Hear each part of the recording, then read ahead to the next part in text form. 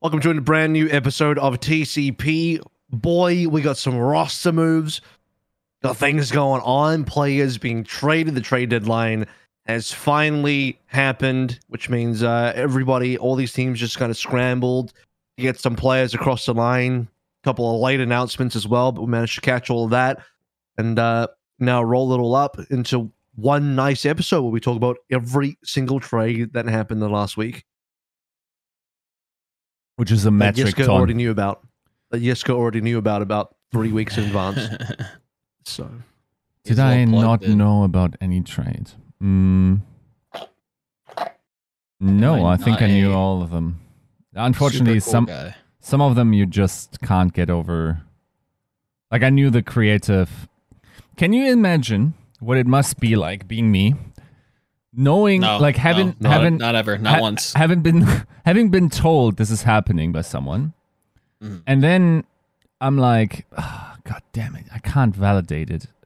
And then Prophet starts playing Brig, and I'm like, I'm losing my mind. And then it's like, okay, so if the Outlaws start playing, and it's also not, Iris playing, then you just gotta tweet, nah, I can't tweet it. And then Lastra is playing Brig, and I'm like, how am I the only one seeing this? Like, such an unrealistic. I mean, to be fair, it's a very unusual trade as well. But in the end, like, once again, we're only doing 100% things. So that unfortunately didn't work.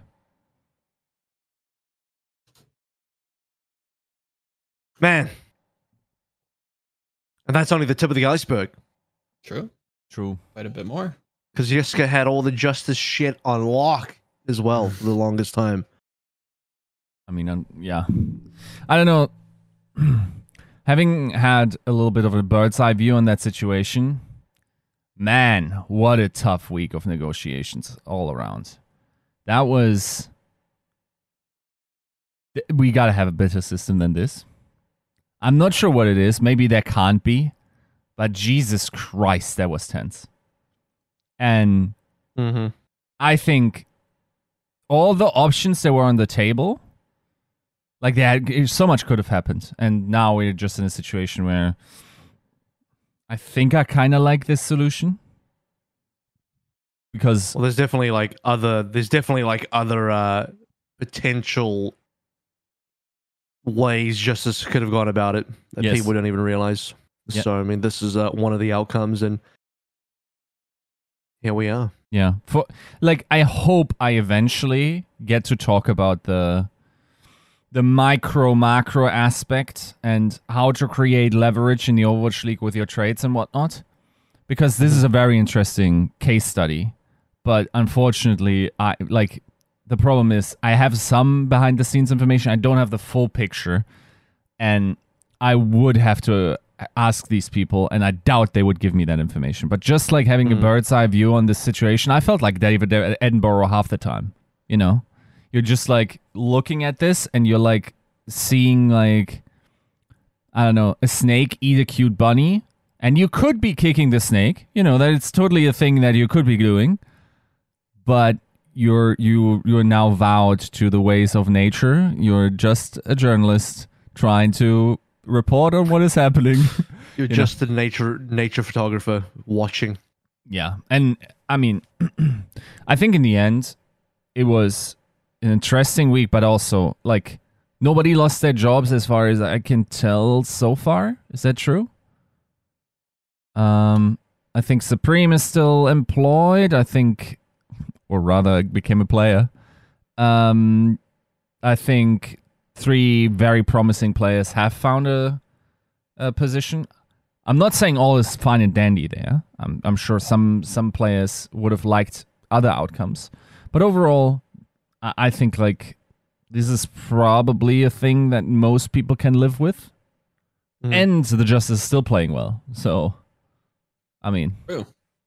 We will get to... We'll get to them. We're going to get to the actual news. But first, I want to announce that Optic Texas are keeping their 2022 squad together for Modern Warfare 2, which I think is great. Jesus. So, Dashy and Ellie got dropped for 24 hours, and I was quite concerned, but seems like they're all back together now, which is good.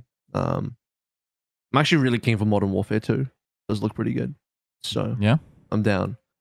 I already have it pre-ordered. I'm gonna play the campaign a week early because this is how it works now. And I'll be making my imminent switch to the CDL.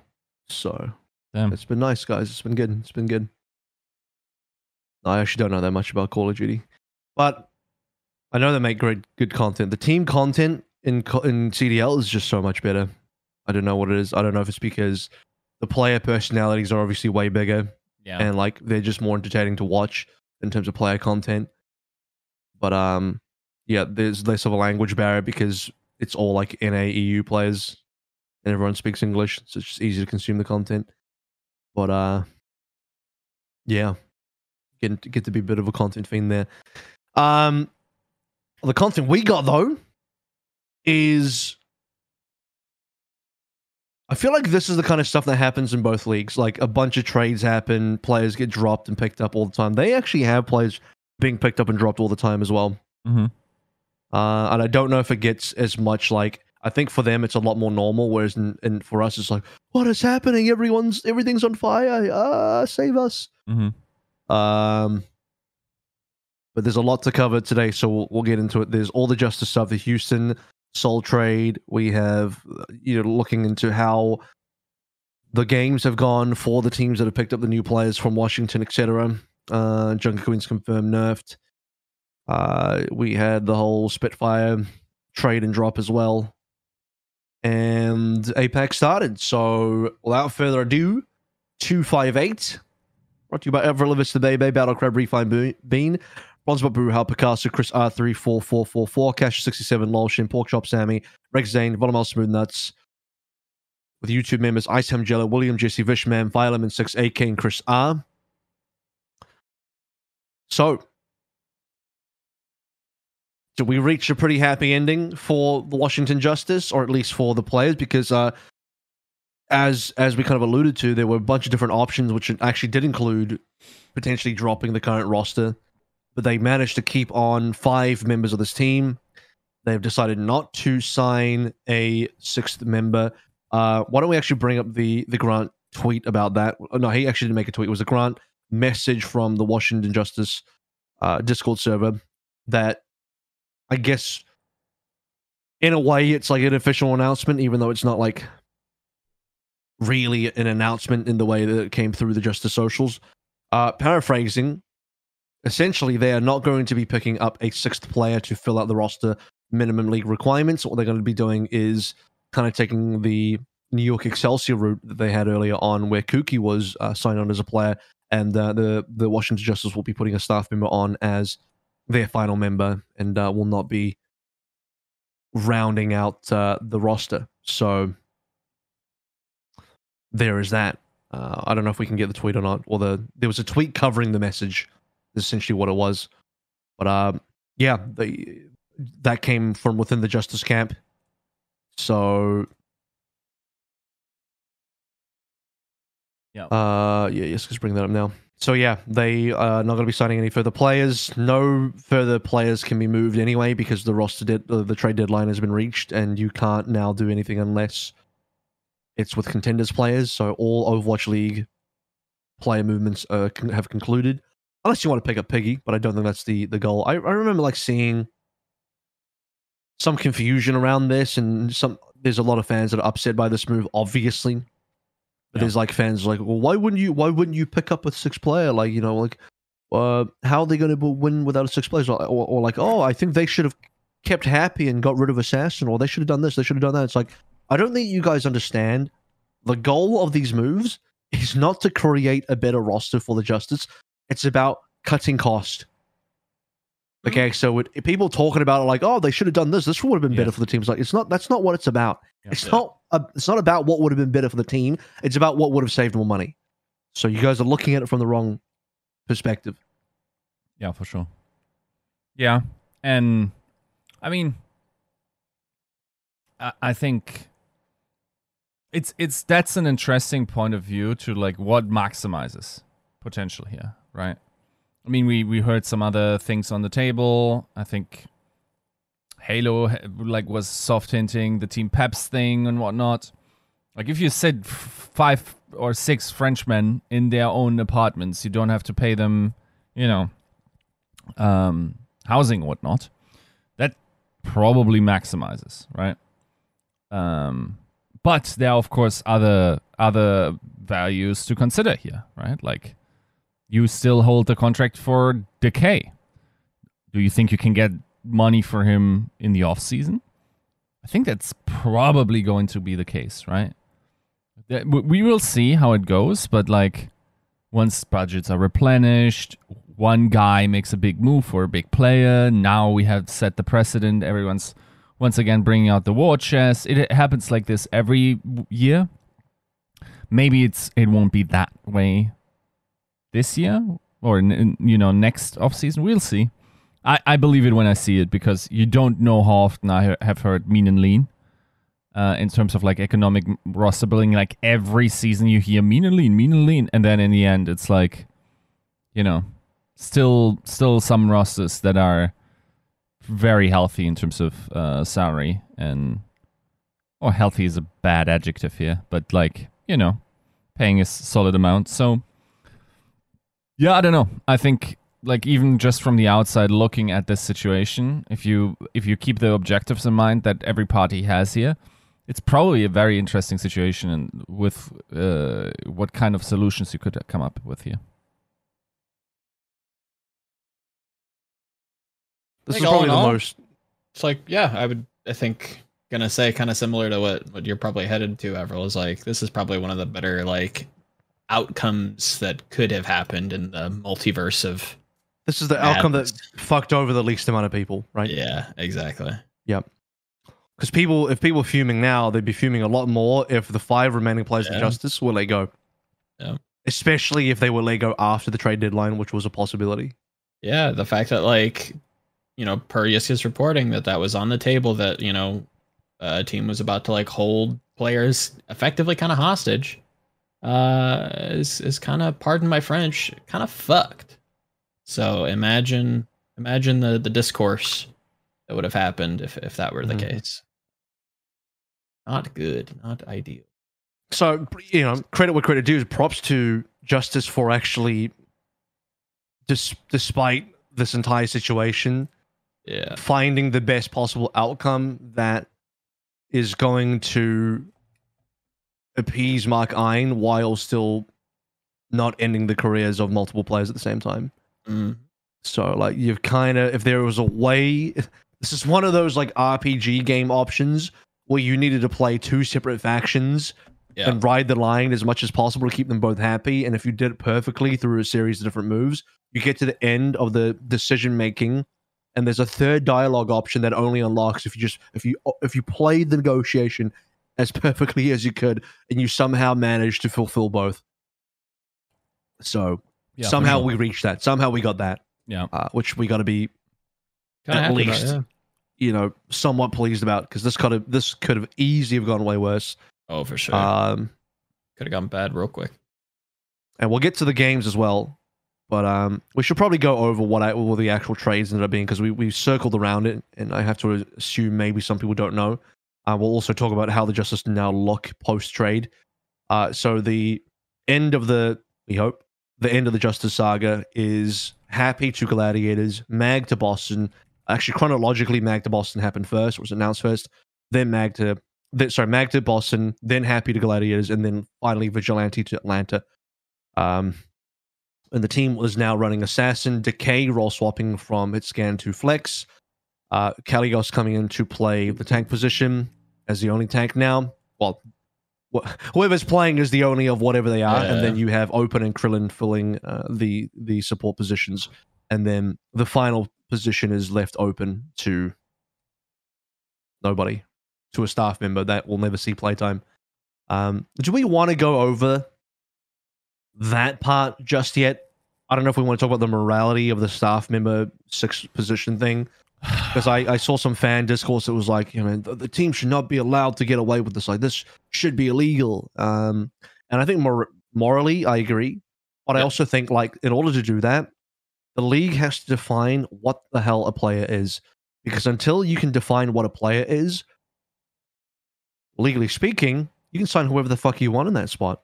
Yep. Because you can just say, oh yeah, this is a player. Because you have to consider the fact that there are teams that are not trying to like skirt the rules, that are trying to do this genuinely, and that would be Houston last year with Jake, right? He's both a staff member and a player. He's a player coach, right? And so for the teams that are trying to do it legitimately, you can't punish them. No. So if you're looking at it from Houston's perspective, it's like, how do you define what a player is? Because this is a coach member that's also playing, is legitimately playing, and is still a pro player. That's hard to quantify. Yeah, it's almost hard impossible. to write into the. It's hard to write into the rule book, because any other team can use that and pretend they're being genuine about it. It's like, of course Bob from marketing is a player. What are you talking about? Like, how could you say he's not a player? And you're like, even if you, I heard some fans try to say like, well, you would define it by like, maybe you have to judge. Time. Maybe you have to judge if they're like a good enough player. I'm like, how would you do that? Like then you get into like some real weird territory where it's just like, what if there's you can't. What are you going to do? Like set a minimum rank requirement? Like you have to be 4K SR to join the league? Like what are you even going to do there? Like basically what it ends up being is like anybody that any team feels could be like a potential good player on their team. The team should be able to pick up that player or that person without any sort of, without any sort of restriction, because then you get into the weird spaces like, I want to get Patty, but he's currently playing Valorant. Obviously, he's not in ranked. He's not going to be 4K because he's not fucking playing Overwatch ranked.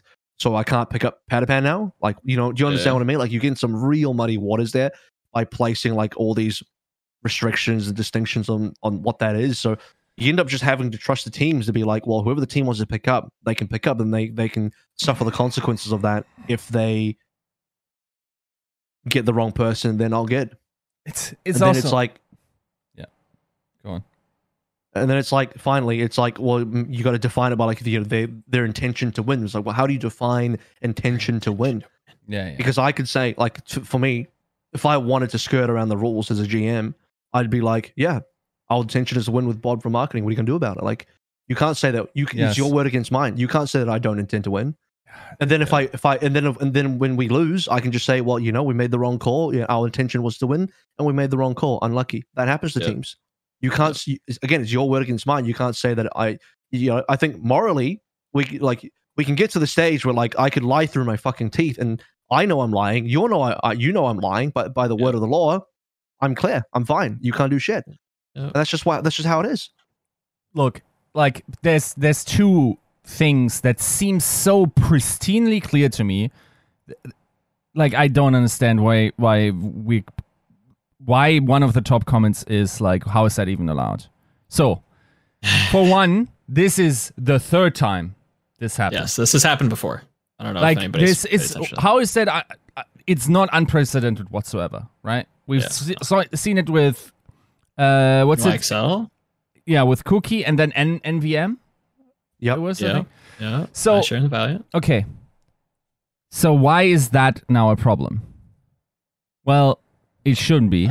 I think to me it feels like we just took like a machete to the groin. We have this giant gaping wound, and someone comes up with a band-aid and goes, well, maybe we should judge the intention of the team that is fielding or is signing a coach in that position. No, what we should be doing is create a fucking league that works so there are incentives for people to win again. That's the solution. Yes. The incentive should be you want to sign actual players to win because you're trying to win. Yeah. Instead of punishing the loophole doesn't make sense when the idea is that you should be incentivizing teams to not even go towards a loophole in the first place. Yeah. And every good thing follows from that, right? And of course, like, that's easier said than done for sure. But like trying to design rules around that is just so weird. And the other thing is, and I'm gonna be honest with you, like I've no one like. You fans fucking suck creating incentives for people in this league. Sorry, did you say the fans suck? Because that's kind of based. Fans fucking suck creating incentives for people to give you shit you want in this league. Everyone who has any sort of attempted any sort of transparency in this league will eventually grow to regret it.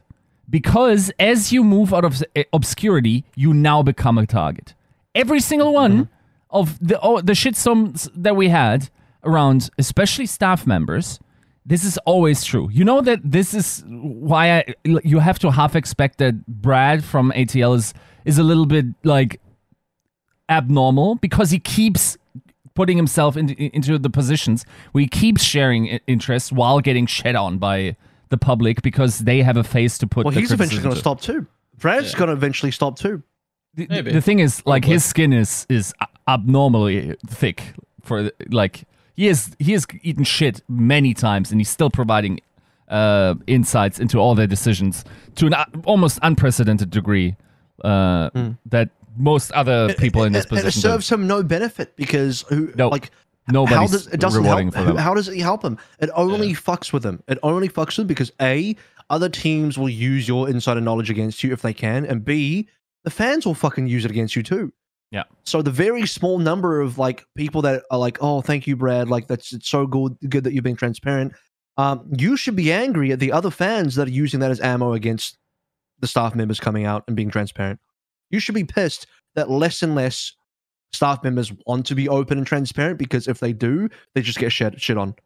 So you're just not going to get people with transparency. The thing is, here's your best. Now, like, fans are listening to this going like, well, that's not really true. Okay, why did you not give the NYXL the same energy that you gave the Justice? They have exhibited almost exactly the same, like, results. The coaching, worse results, actually. Yeah, the coaching situation, right? They don't have absolutely comparable budgets, but reasonably comparable budgets, right?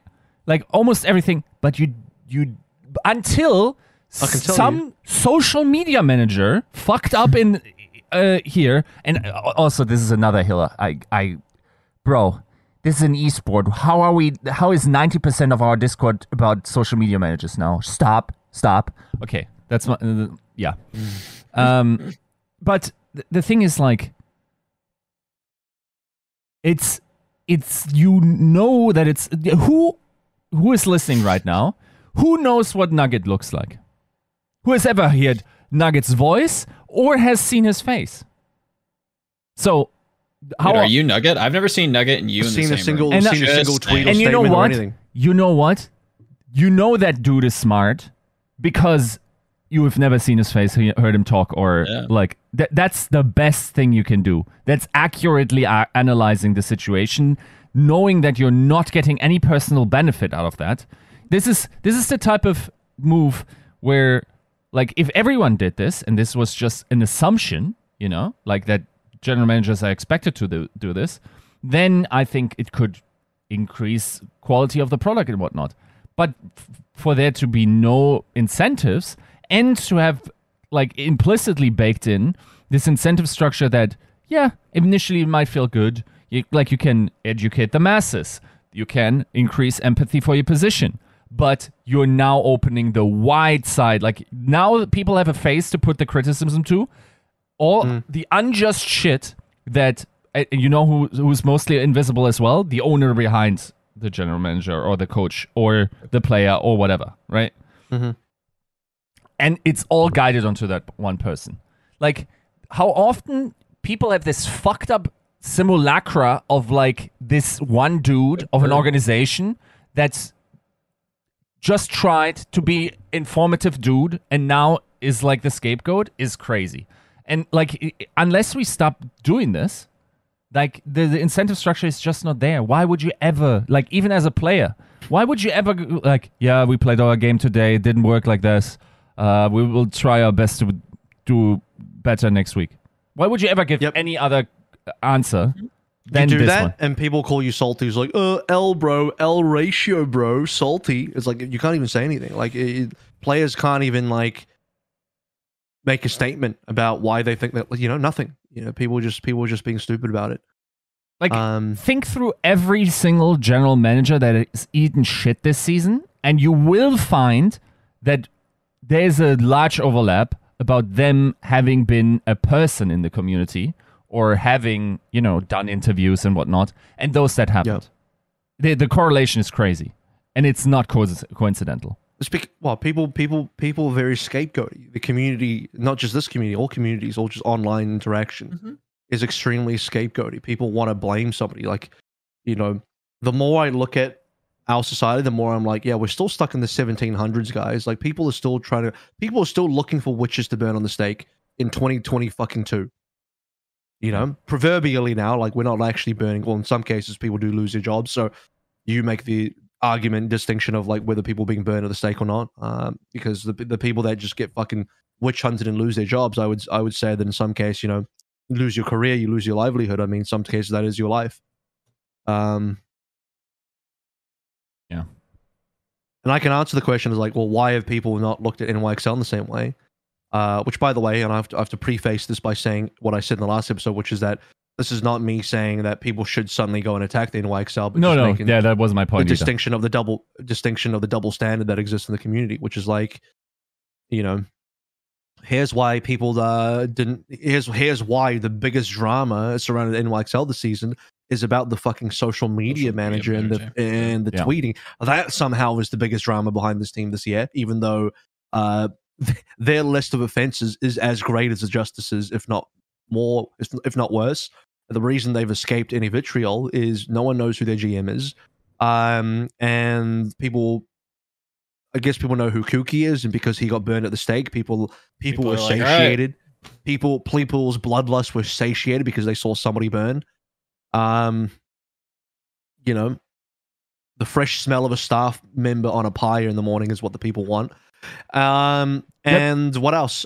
They were baited and had the wool pull over their eyes with the whole Vulcan situation. They didn't like it, but they also didn't hate it. They didn't hate as much of the staff announcement for the Washington Justice, even though it's functionally the same thing. You will never see this staff member from the Justice actually play, just like you never saw Vulcan play.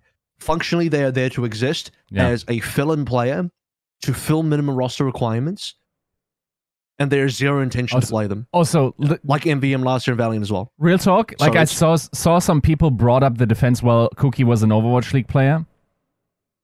Okay, how does was he though?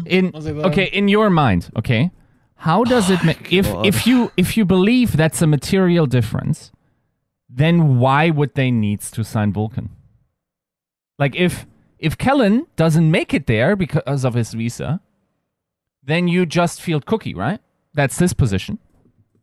That's a former Overwatch League player that seemingly in the same situation. If that's your like material difference, then you must believe that he will be able to jump in. Otherwise, he's just a coach like everybody else, like the Justice situation, like the Valiant situation, and like it's looking like many situations in the future. They're targeting the wrong thing. Like they are targeting the teams for doing this, and not the source of the problem, which is teams are incentivized to do this because they don't want to fucking invest, because they don't want to put more money into something that is losing them money. That's the real problem, guys. Yeah, that's the problem.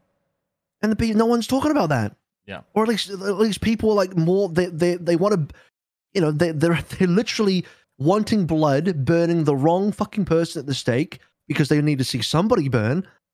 Meanwhile, the real cause of the issues, they're fucking hiding behind glass and just one-way glass and just smoking their cigar. That's maybe a little bit disingenuous. It's a little bit more complicated than that, but it's the analogy I'm going to go with to paint a picture. Yeah. Insert some it's not as guillotine simple as that, guys, but it's something. It's just what I'm saying is like, functionally, there's no difference between NYXL putting Kuki and Vulcan on the lineup theoretically and never intending to play them as what Justice is doing now. Functionally, there is zero difference. Yeah. The fact that the only thing that moves the needle for people is like, well, at least Kuki was an outplay. Like that. What the fuck does that even mean? Like that doesn't make any difference. That makes zero difference. Sorry, it doesn't make any difference. Because even if Kuki played, it wouldn't be fucking good anyway. Like it's if they just had, if Justice did this with an X Overwatch League play. Maybe they only played in 2018. They have no call it Boink. How about how about if they brought back Boink? When I say bring back Boink, they're like, how about they do an aesthetic signing for Boink? Justice right now, do an aesthetic signing for Boink. Boink hasn't played the game in fucking 6 years. I'm exaggerating because the game's only been out for 6 years. He hasn't played the game since he retired, and he has no intention of playing again. Literally doesn't play the game. Maybe doesn't play any games. They cosmetically signed him, and your defense is going to be, oh, but at least he's an ex-Overwatch League player. Like, but functionally, it makes no difference. So why would you even bring that up?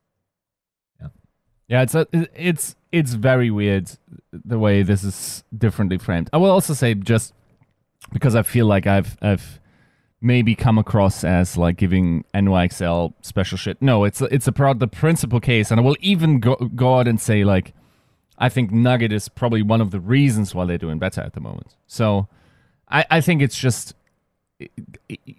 correctly interpreting the situation. There's no incentive. The one thing that you could be doing is stand in solidarity as a wider coaching staff of a team.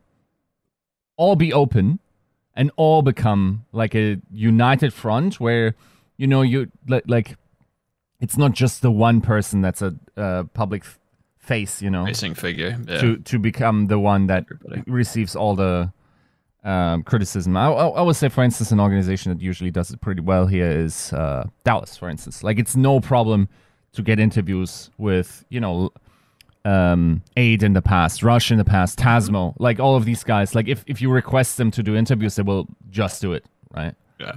And I think that helps just like demystify the situation where, I guess to a degree, I have empathy with fans because like the lack of transparency, you know, we're pattern-seeking creatures.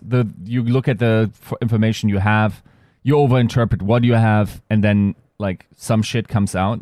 But we gotta do better than that, because the reason you don't have the information is because what you do with the information doesn't lead to desirable outcomes for the people in these positions, and it leads to a worse product. And there are very few things in that particular way.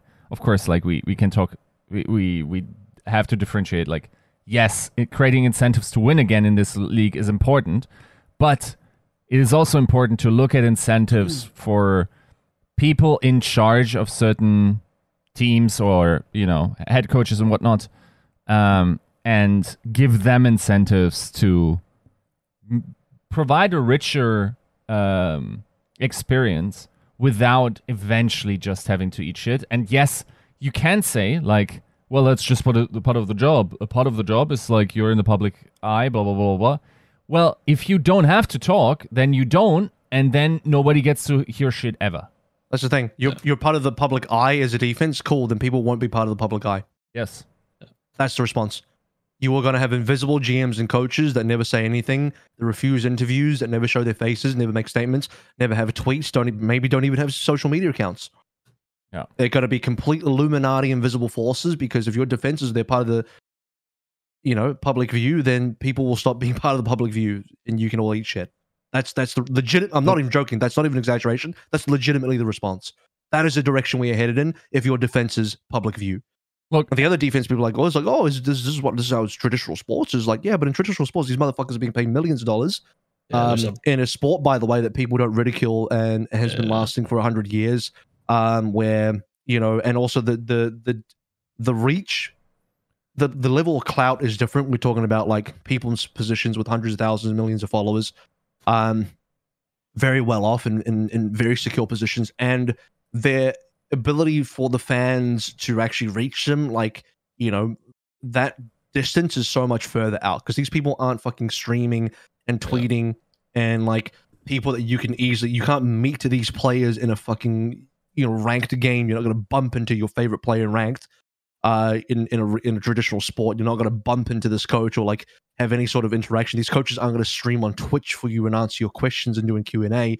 The level of distance between them and you, it's like they might as well live on the moon.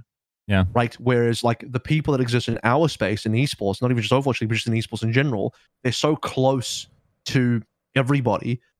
Like, if Pre decided to stream, which he did plenty of, you could just go into a stream and talk to him.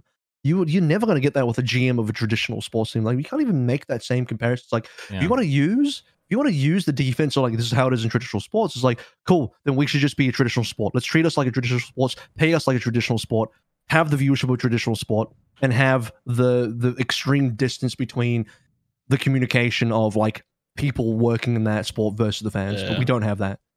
Yeah. And I will say, like, we're not going to solve it here, right?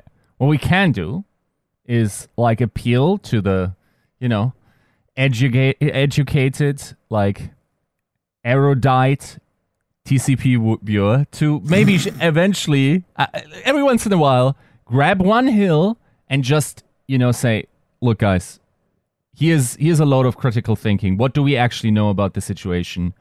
Can we be this sure that these are the people that are making the problems?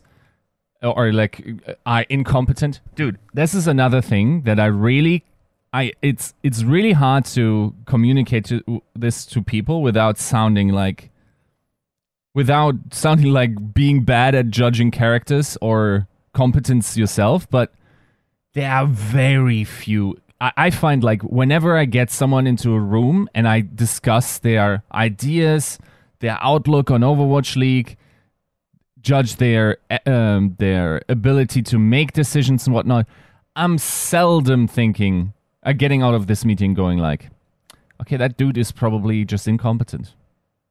Most of the people now in this league in leadership positions are smart, dude. They absolutely are. Like, sometimes you get dealt a shit hand. Maybe you're sitting on long contracts, right? Maybe your owner wants something out of you, which could be anything from your lineup has to have X nationality ratio. Yeah. Your lineup can cost this. You have to see, like, we only have like 3 rooms available for 9 people. Like, whatever it is, you rarely get the full picture. You rarely get the full picture of the negotiations, how they went down, how reputational issues can work against you, how local issues can work against you. Like, for instance, let's say it's down to taxes, it's down to like the local culture of the city you're in. Does it have a Koreatown where people can feel comfortable in and whatnot? These, like, none of the franchises are created equal. The challenges are very unique in some circumstances, especially at the higher levels of general managers who have to adapt to the specific situation. There are no idiots left anymore. I agree that we had incompetent fools, and unfortunately, to this day, we're suffering from what they did to this league. And they definitely contributed to the erosion of player rights. But for the most part, we filtered them out at this point. And we're in a position where if something looks like it's like moronic, we probably don't have the full picture. I think that's a pretty good heuristic to go about things. Like, if something looks like in sheer incompetence with very obvious solutions, you probably are missing something that is just not the case, that they somehow couldn't do. There was a contract in place. There was like something behind the scenes going on that they couldn't do it. If you work yourself from that, you're more likely to find out the true position of the special meta than the other way around. Never attribute to malice what owners could be doing behind the scenes. Or at least, apply Occam's razor if you can. It's just like, maybe, despite most things not being super incompetent now, sometimes it's just some bullshit that happens that you have to play around. Could be some incompetency from elsewhere. Yeah. And it's typically not due to malice. I mean, there's no situations here where people are just mustache twirling villains. That doesn't happen. Mm-hmm. In real life, this is not a good and bad, good versus evil kind of situation. So we can just kind of stop there and not have to like be on that level. I don't know. This whole situation transparency is a bit of a catch-22. because like I've gone off on fans for just like wildly speculating. It was like, well, what else are we supposed to do? Like, we're not being given any information, so of course we're going to wildly speculate. But the issue is, if you do get given information, you still wildly speculate off whatever information you do get, and then you eventually use that information as ammunition to burn somebody at the stake, and somebody ends up losing their fucking job over it. So it's like, no, you don't get shit. You just don't get shit. There's so many things that people don't know about that happen behind the scenes, and it's better that it stays that way, because the public just can't be trusted with that kind of information.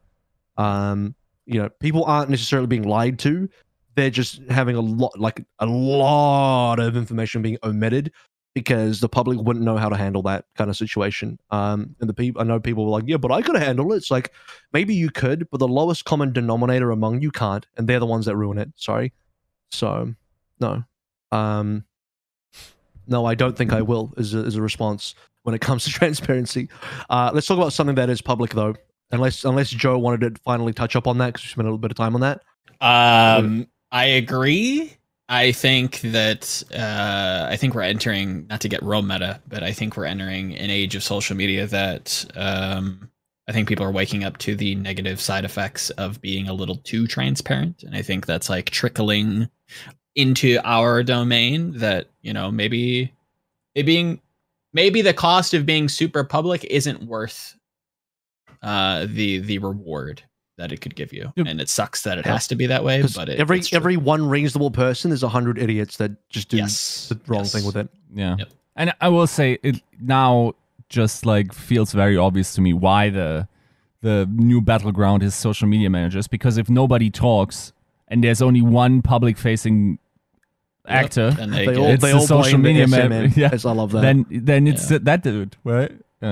He's the one that's talking. They're the one that's talking, so they get it.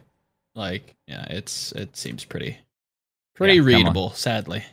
To be fair, the public kind of like reacted pretty quickly in most of those instances and just went like, guys, that's not the guy who presses tweet that probably made the issue, the problem here. Yes. I would just like love if we could have that mechanism for all the other topics as well. Well, people also say it's like, well, we don't know who to blame. It's just like, that's not the point. The point is you're always looking for somebody to blame. So the people that you want to blame are hiding behind the shadows because they know you want to blame them. That's why you don't know who to blame. You don't know who to blame by design, because the people don't want you to know who to blame. Yeah. Because you're very blamey. You are very finger pointy. Everyone's extremely finger pointy. Yeah. People can't just be chill about situation. They got to point fingers. Let's move on, actually, now to the actual discussion of the moves itself. We want to go over the actual Justice results first and talk about Justice overall post trades. I would love to. Or do we start with? I am fucking down to talk about Justice because I am weirdly glowing. Joe's been waiting to talk, so Joe, why don't you take the floor here? Talk about the fact that Justice have just gone 2-0 post 1-0 post blow up. They already did have. No, hang on. I'm capping. They had a loss to San Francisco, which is quite reasonable, being that they were 2-0 up and then San Francisco reverse swept them. I don't think that's crazy. I think you can't be upset about that, given that Shock looks like maybe the best team right now. Yeah. So putting Shock to the knife and forcing them to reverse sweep you is a pretty damn good achievement for a team like the Washington Justice. But then they come out post implosion and they just 3-0 Florida. And to be fair, we're only in week 2 of the Summer Showdown. Granted, this is halfway through the qualifying matches, so it's, I think we are starting to see like the actual hierarchy of these teams. I think Florida is a team that kind of like sits in the wings a little bit. They're in that weird mess of a gray area. But that's kind of where you assume Justice was going to be, if not maybe even a little bit worse post, losing Vigilante, who somebody was, everybody was waiting for them to come into the league and actually perform really well. You lose Mag, who, again, I think we're going to have to rewrite the book on like how we really should view Mag, looking at what he's doing with Boston. And now you're seeing Assassin come in, who I think a lot of people just kind of like poo-poo on, and like maybe we'll return to that in the future. But as it stands right now with this meta, it still kind of works for them. And even then, the blueprint that maybe they laid in the pre-stage, if you want to call it that, maybe he's hinting at some of the scrimbucks that were coming out. about how good this team was doing, maybe there's some residual carryover because this team doesn't look bad. I like how proactive they are. I like how quickly Assassin is kind of melded in, and they're a cohesive unit. And I can't say that for a lot of teams. It's weird how good Justice are right now. I'm gonna say it. Can I add in that it's like people probably have like a weirdly negative view on Assassin because of the whole Sombra shenanigans from last year, and that kind of reputation is just carried over to this year. Even though he's not even playing Sombra, no one in their right mind is playing Sombra. Sorry, London. You know, the guy is playing Genji. People are like, oh my god, I can't believe he's a good Genji. It's like, dude, that's his actual role and his actual hero. That's his actual hero. I'm sorry, he's not a Sombra main. You stop looking at him from the perspective of a Sombra main. He's actually normally like a Genji flexed DPS projectile main. He's now finally getting to play his actual heroes. So, I'm gonna up the ante there for a second. Shout out to Houston, but I'm gonna go a step farther, and I think if they had Kalios last year, whom if people remember, and hopefully my history. It was a really shitty joke. Don't think too hard on it. Oh right, sorry, I missed no, you're good. Misunderstood. I think maybe the zeitgeist of the public view, like the collective view of Assassin, is probably a whole lot different if Kalios is your starting tank. I really do think that kid has like a special. And I'm going to attribute this with very little evidence outside of maybe that couple weeks with New York that they seemed very much revitalized, and this kind of revitalization with I mean, I don't know if it's fair to say a revitalization, but I do think that he brings a lot of like calling structure. If I had to place a bet on it, I think he does bring some calling structure. I think this team is seeing kind of a breath of fresh air. Weirdly enough, again, for those who are shrewd, I'd go back and listen to Avril's discussion about the Justice and all that stuff, and maybe what could have happened or what was going on. But I think this team's on the mend, weirdly enough. Dropped some legitimate, never before publicly heard of juice last podcast. No one gave a fuck. Now you're going to get a bunch of people like, what was the juice? Wait, I wasn't here last week. What was the juice? Sorry, you're going to have to go back to the previous episode and find out. I'm like, I don't want to sound like a pompous asshole, but I think if you put on your thinking caps, if you want to play Sherlock for a moment, I don't think it's too hard to find if you're like really looking. But now that that's resolved, and the medic still kind of fits them. Again, Decay's not a bad player, and I think we saw that still. Like he's weirdly good. He's super flexible. He can play all these different things. The fact that he was playing flex, he can come over to Hitscan. He's still playing well. Assassin, you know, it's a saving grace for them that this meta still fits what they have, because Kalios I don't think is terrible. I think like coaching wise, they're again very cohesive. So I would attribute that to like a solid game plan at the very least. It's a miracle that it's going as well as it is. I'll say that, and I really think that. However, finish, but I'm gonna pose a point to you. No, I think that as it stands right now for the Summer Showdown, I think Justice are not going to be a write-off team. I really do believe that they're going to be a threat. Now to really play devil's advocate, I have to pose something towards you. How much of this is due to the fact that it's against Florida? And people will use like, but you just beat Florida, you know, excuse. True, of course. You could either see it as an excuse or like a justification, but in either case, like how do you respond to that? Given like, okay, let's praise Washington, but let's also contextualize the win. Maybe it's not without to directly like kind of handle that point. I think it's with reason, right? I think it's a rational take to go, okay, well, it was just Florida, but this again. I don't want to harp on match scores a little bit too much, but like it was pretty decisive. It was pretty clean. And like if you go through with a fine-tooth comb through like a considerable amount of Overwatch, I see very direct proactivity. A lot like this feels like game script to them. Like it's not methodical to like a Dallas level, whom I think is probably the NA leader at the moment. I attribute like high proactivity rates to like success and like skill and like mastery of what's going on. And I see that from Justice. Is it a little bit messier? 100% it is. But like, that's something that I can't say about Florida. That's something I can't say about most of these teams, there are a lot. There's very slow neutral states that I don't see from the Justice. They're like very willing. They're almost like Vancouver 2019-esque of just like run it down. We'll play for the mid fight and like we'll figure it out. But as long as we're like all pushing together, like, you know, the adage of like the 5 dumb fingers makes one strong fist, like it works. And like I think it's working for the Justice in a very miraculous way. I think it's beautiful. I think it's great. And yeah, I'm concerned for maybe some of their opponents. Can I well, I think you're scared of take coming in. I'm just going to very quickly contextualize and respond to and answer my own devil's advocate in terms of how I respond to that kind of criticism. And again, maybe it's slightly justified, but at the same time, here's a level of revisionism people are coming into this as well, because on one hand, people will say like, yeah, well, you know, Washington, they're only 9th. Of course, they're worse than Florida. Florida is definitely a better team than Washington. And then those perhaps same people, I don't know if that is the same people, but for the sake of the straw man that I'm going to be putting up there, that I'm about to light up a fire, for my personal straw man, I'm going to say it is the same people. They are now coming back and saying, yeah, like, well, if they only beat Florida, Florida's not a very good team. Which one is it? Is Florida a good team that the Washington Justice is supposed to lose to? Or are they not a good team that the Washington Justice should be beating? Like, it can't be both, so fucking pick one. Because before this, people were saying that, like, well, Washington's clearly dog shit, so Florida's like a great middle tier team and Washington's low tier, right? That's the general fan view.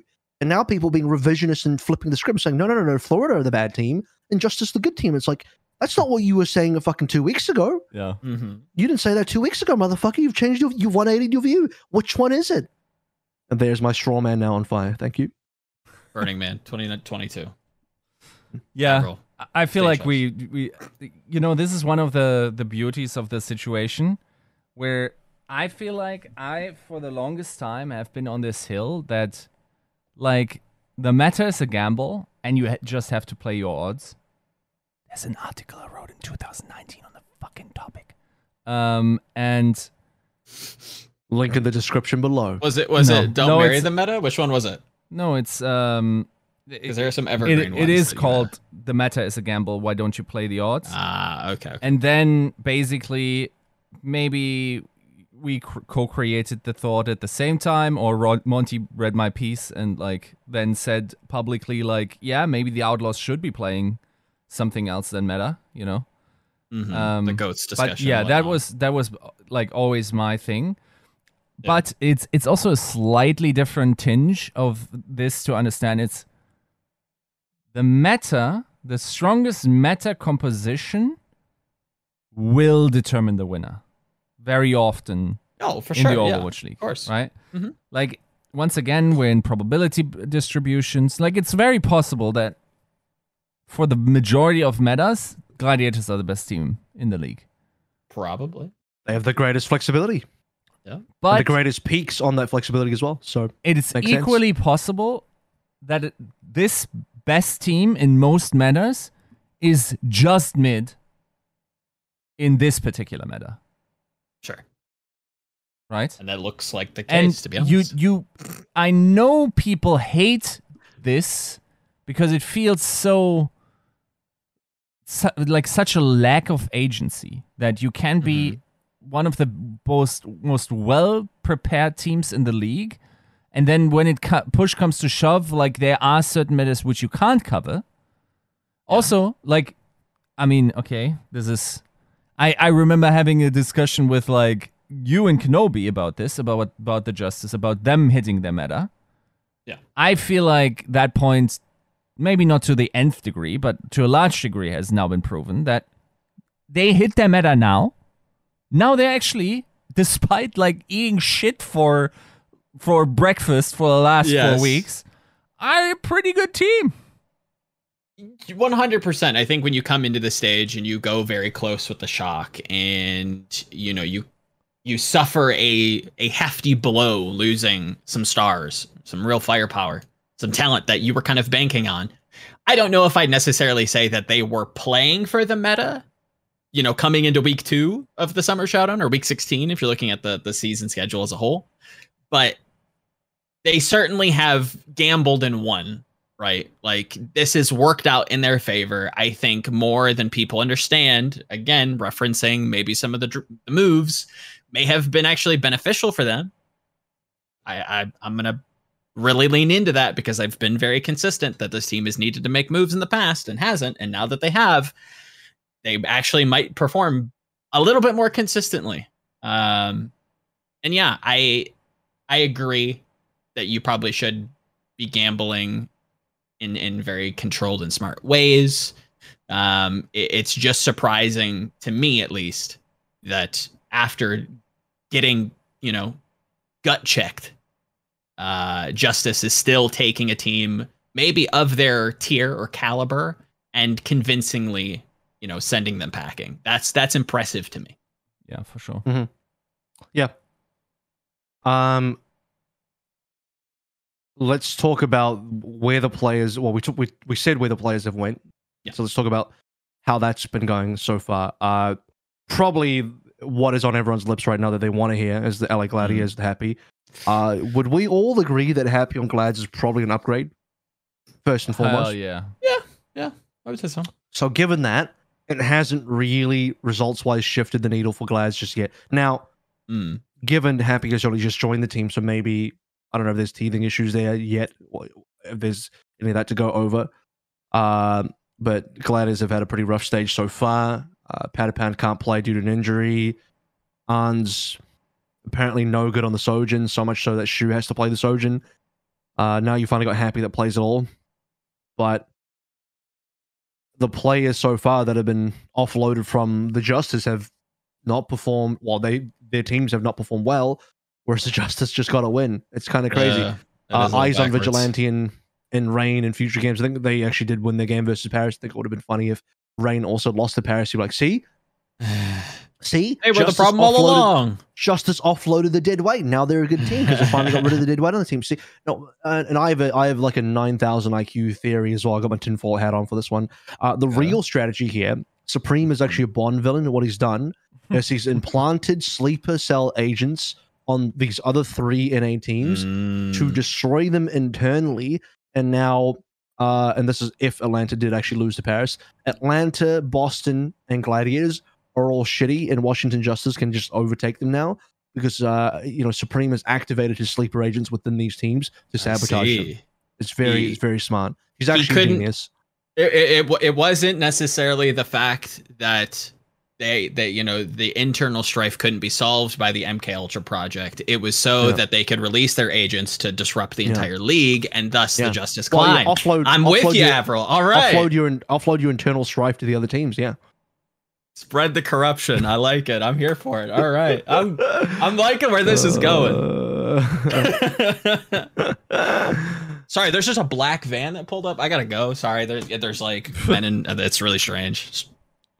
Goddamn. Anyhow, men with white, red, and blue shields coming to get you. Yeah. All right. So what is happening in the Gladiators? They're losing. They're losing. Yiska just put out we'll say tweet. I was going to say report. I will just say a tweet. You can say it's a report if you want. A tweet that says that there's still something like a 55% chance Glides make it despite being 0-4 down. That's pretty wild. It does require them to be... Yes. Assuming there's a lot that needs to go right. Assuming that certain things happen for them. Yeah. 55 sounds too high. That shouldn't be that high, surely. Like, or am I not understanding? Okay, so the proposition is... So basically, like... RD ran the model first, saying, based on the results this week, this stage, what are the chances that the Gladiators actually make it? And the first model was like 12%. And then I said, well, okay, that's interesting, but, the Gladiators are sort of like lowballed there. So, what if the Gladiators actually win both of their matches, and they are assumed to lose against ATL? And I think there's also, with Speedily coming in, there's a good idea that this happens. But there is, if we assume that the Gladiators just do it by themselves, and I just put my Preds head on and said 3-0 Paris, 3-1 Atlanta. I think that's pretty conservative. What happens if that happens? And the numbers bear out that in 55% of the cases they qualify, In 44% of the places, they do so in 8th place. They even have a 10% chance to get 7th. So, and this is based on the ELO created on maps this stage. Okay? Gotcha. There's, of course, a ton of... Like, the funny way is, how this stage works out is that there's a ton of... I call them seesaw matches. I'm not sure if there's a... They're basically like... Swing matches? If one team goes up, the other goes down, and they're in direct competition with the Gladiators. So, right. like, if, for instance, if Spitfire or Atlanta loses, it's not that bad for the Gladiators, right? Mm-hmm. Or, like, there are other teams. I think it's Titans, maybe, that's playing another team where it's like, if either of those loses, that's fine for the Gladiators, right? Like, one of those teams will be above them, one of those teams will be below them, and, like, they don't have to care that much. And that's how a lot of these matches have shaken out, and that's what created these the situation where, yes, if Gladiators win their matches, half the time they make it in.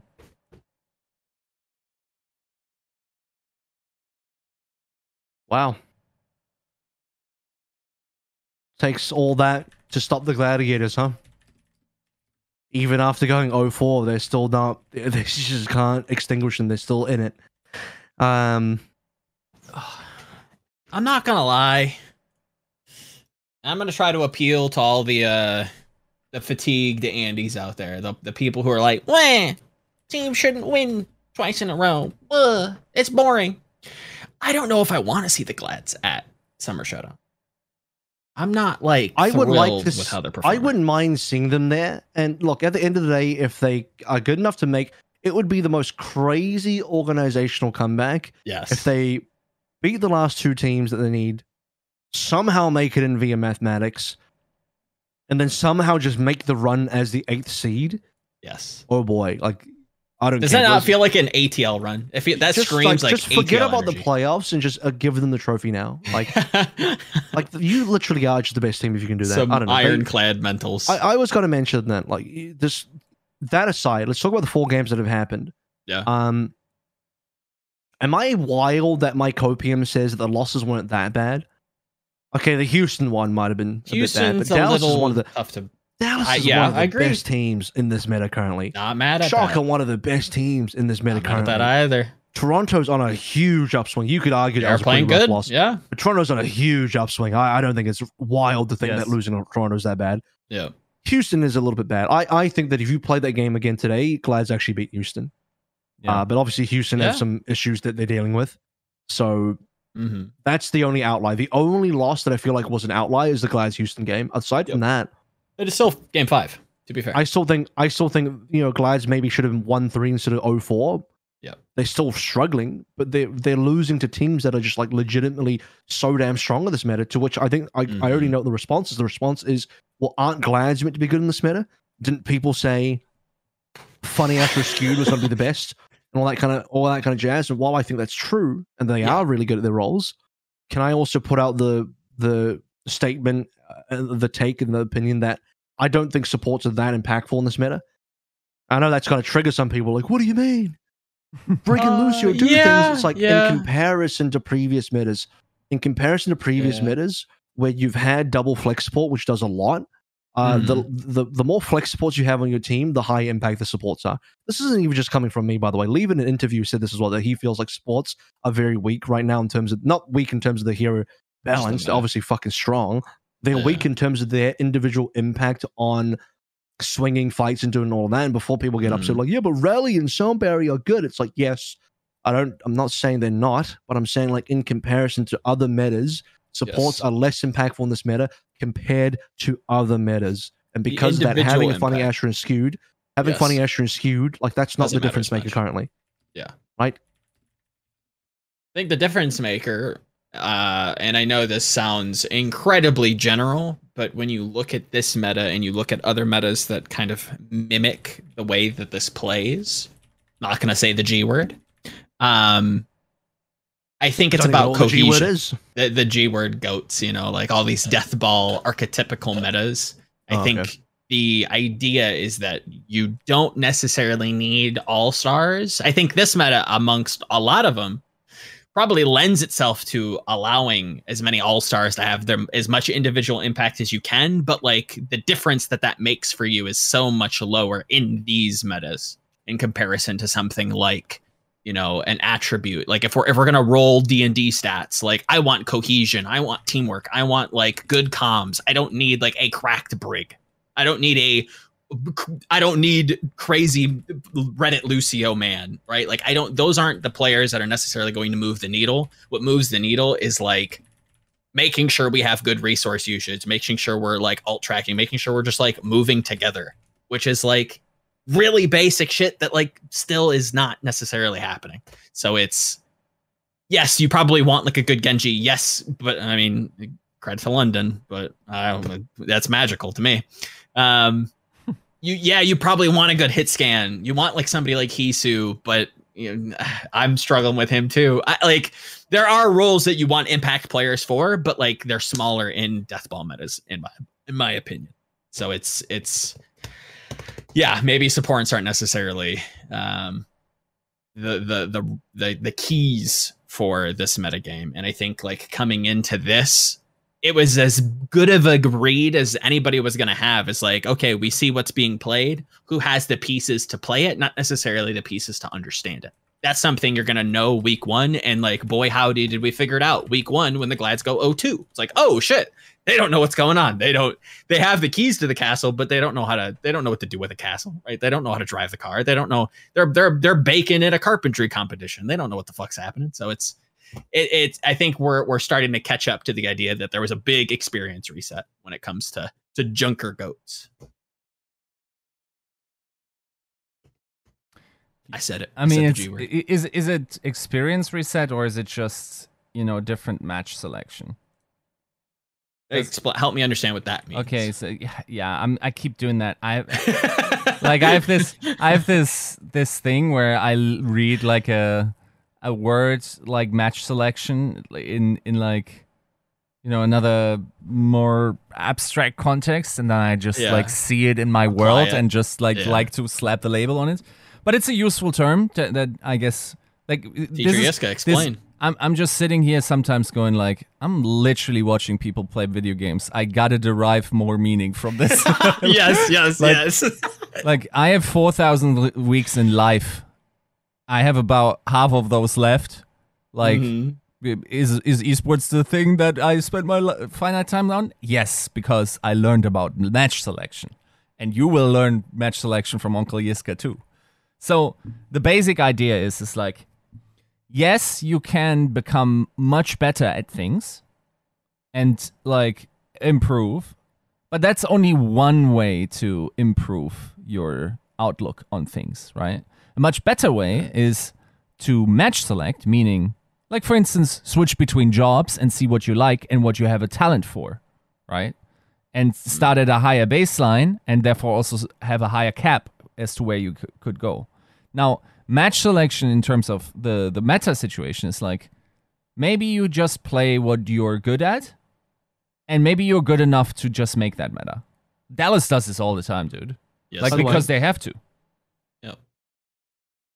I feel like you know, the flexibility of gladiators is kind of put in the bin as well in a meta like this, and we're gonna get maybe a little bit more into detail. We're not gonna get into the real trunk of the Joe's discussion yet, because we're still talking about teams. So in relation to the gladiators, part of their biggest strength is applying the sort of depth of their roster to the meta, which in the previous meta, Mid-Season Madness, meant that you had map-specific strategies where Arns would come in on the Widowmaker, play Space Heroes, and people can do their things. And, you know, even times when Space actually had game time to play Sigma on the Circuit Royale map. Like, that's all gone now. So when Glads are a team that get forced into a homogenous meta, it in some ways kind of like hurts them as well, given that, you know, they don't get to really play to one of the biggest team strengths, which is to be able to widely play counter picks. Because here's the other thing that people don't understand is that they have wild ability, and this was true last year as well, to enable counter pick compositions to put their opponents into difficult positions in terms of choosing compositions to play, because they have the roster depth and the flexibility of those members to play literally any meta, any sort of composition all up, including double main support. They're probably one of the only teams that are actually prepared to play both double main support and double flex support, right? Which is a wild thing to have. And they don't even need four support players to do that. They can do that on 3, which is so insane. And all sorts of projectile hit scans, different tanks, like even, you having space as a backup option for particular off-tank metas is a ridiculous thing to have. Yeah. But all of that's kind of gone for Gladiators, and they're just kind of forced into this one composition where, like, if a player isn't working out, maybe Reiner, I think statistically, you are starting to see that he's not quite keeping up with some of the big boys out there. And we can talk about his rookie of the year prospects and all that. Maybe not in this particular discussion, but it's like, you don't get to do too much with that. And people say, well, why don't you just play Space? I think it's like, I don't know. Maybe they can. Maybe Space will come out this week. I don't even know that it's specifically Reiner's fault. It could be like it's sort of a combination of things. It's a combination of things plus like losing 0-4 means your stats do get shit on a little bit. Yeah. My biggest argument for Glad's Copium is that I don't think it's that bad, and I don't think the teams they lost to is that ridiculous. I think we're just in a different expectation, in a different framework of expectation, where like because they've won 2 tournaments back to back now. You kind of assume that they would you're and because everyone's put them number 1 in power rankings for good reason. Yeah. Everyone's expectation is like, well, if they're not thrashing everybody and just beating everybody as the best team in the world, then what is Gladiators? So, people probably expect them to beat Dallas and Shock and Toronto and probably especially Houston. But here we are. I don't know. I think it's like, it's not like they got 0-3'd by somebody. It's not like they're being 3-0 speed ran like Washington did to Florida, right? That didn't happen. A lot of game 5s, a lot of close maps. Like they're competitive. I think there is just like a roughness to them that I think is new for this season, and I think it's just shifting expectations. I agree with you. I don't think it's like doomsday for them for the entire season. I think they can easily bounce back. You should see the Glads fans right now because they're acting like the season's over. They're acting they're acting like they're about to not make playoffs or something like that. Yeah, no. I mean, I think they're already locked. No, like I think mathematically they're locked. Maybe Eric can correct me in our chat, but I'm pretty sure they are. I am not 100% on that, but maybe they are mathematically locked. Yeah, they have 17 points. It's pretty hard to drop down below that. Yeah. Their regular season record's not great, but winning 2 tournaments, it does give you a fuck ton of points. Yes. Okay. Let's move on to Boston. Let's speed through a little bit of this as well. Boston Mag. 2 conversations to go here. One is that Boston Mag, upgrade, good for the team. And the other part of the conversation is, my God, they're doing my dude Punk dirty again. Boston, keep doing Punk dirty. What is going on? I'm going to go out on that latter point, and I'm going to say that this may be a little weird, but I hope a team like the Houston Outlaws makes a play for Punk in the offseason, because he is proven time after time after time after, let me check my time. Check your watch. This kid is a starter. He should be starting in this league. He is a talent and should be playing. I'm not mad at Boston because, again, like I kind of always assumed that this was probably a card that they were going to play, that if there was ever a world where they could just play a fully Korean roster, they would. And again, it's the Laurie effect. It really does. Laurie's dream to field the full Korean roster in the Boston Uprising. And I can't blame them. I don't blame them, but like the collateral damage of like not seeing somebody like Punk, who started the stage looking quite good, not start for another Overwatch League franchise, I think we're missing out. And I think somebody like needs to get that kid and like use the talent that he like rightfully, like pay this man to play. Like it also screws Crimzo out of the roster. It's because it's like, true. Yeah. Well, there's no point just having one white dude there. Let's make it full Korean. Yeah. And Laurie's like, finally, my dream team. No, and I can't no English blame speakers on this them. team. Love it. It sucks that like that was probably always like bound to happen. But I don't blame the coaching staff, the franchise to do it. But yeah, let's answer the Mag question first, because I know we want to bite into the Punk, but I'm afraid we're going to skip over the Mag stuff if we don't get into it. The most baity question would be, is Mag an upgrade over Punk? And I think that's just too hard to answer. Yeah, because it's like, right now. because I think Punk adds something of value to the team that's not just 100% his own mechanics as a player. Yeah. But let's be clear that I think most people would agree that Mag is pretty decent in this meta. That he should be a good enough player individually. Mm-hmm. Who did Boston play? Boston played Shock. Got 3-0. They beat Atlanta, which was good, but then they got 0-3 to London, 0-3 by Shock, and then 1-3 by Dallas. So unfortunately, they are also a team that has to play two of the best teams in this meta back-to-back, in Shock and Dallas. Now, I don't think that's the craziest thing in the world. I think the Boston loss to London is a little bit more wild. And correct me if I'm wrong, but did Punk not play that game versus London? I am gonna check. He must have, because Mag was in the game versus Shock the day before. So Mag wasn't on Boston yet. Yeah, I don't think he was even on there. Yeah, Punk was still there versus the London game. So that's the game that I think is more concerning, rather than the Shock Dallas games, where I'm like, you're literally playing against your choice between number 1 and number 2 currently in this meta.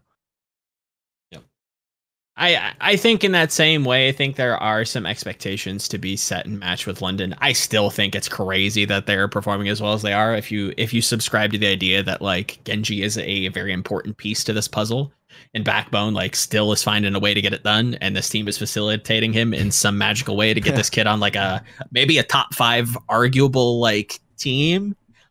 Credit to you again, like that's some magic work that Chris and Co are doing. If I'm saying that the double main supports don't have like insane value and insane impact on this meta compared to other metas, I am also by extension saying that Genji does have an extreme amount of value and impact in this meta.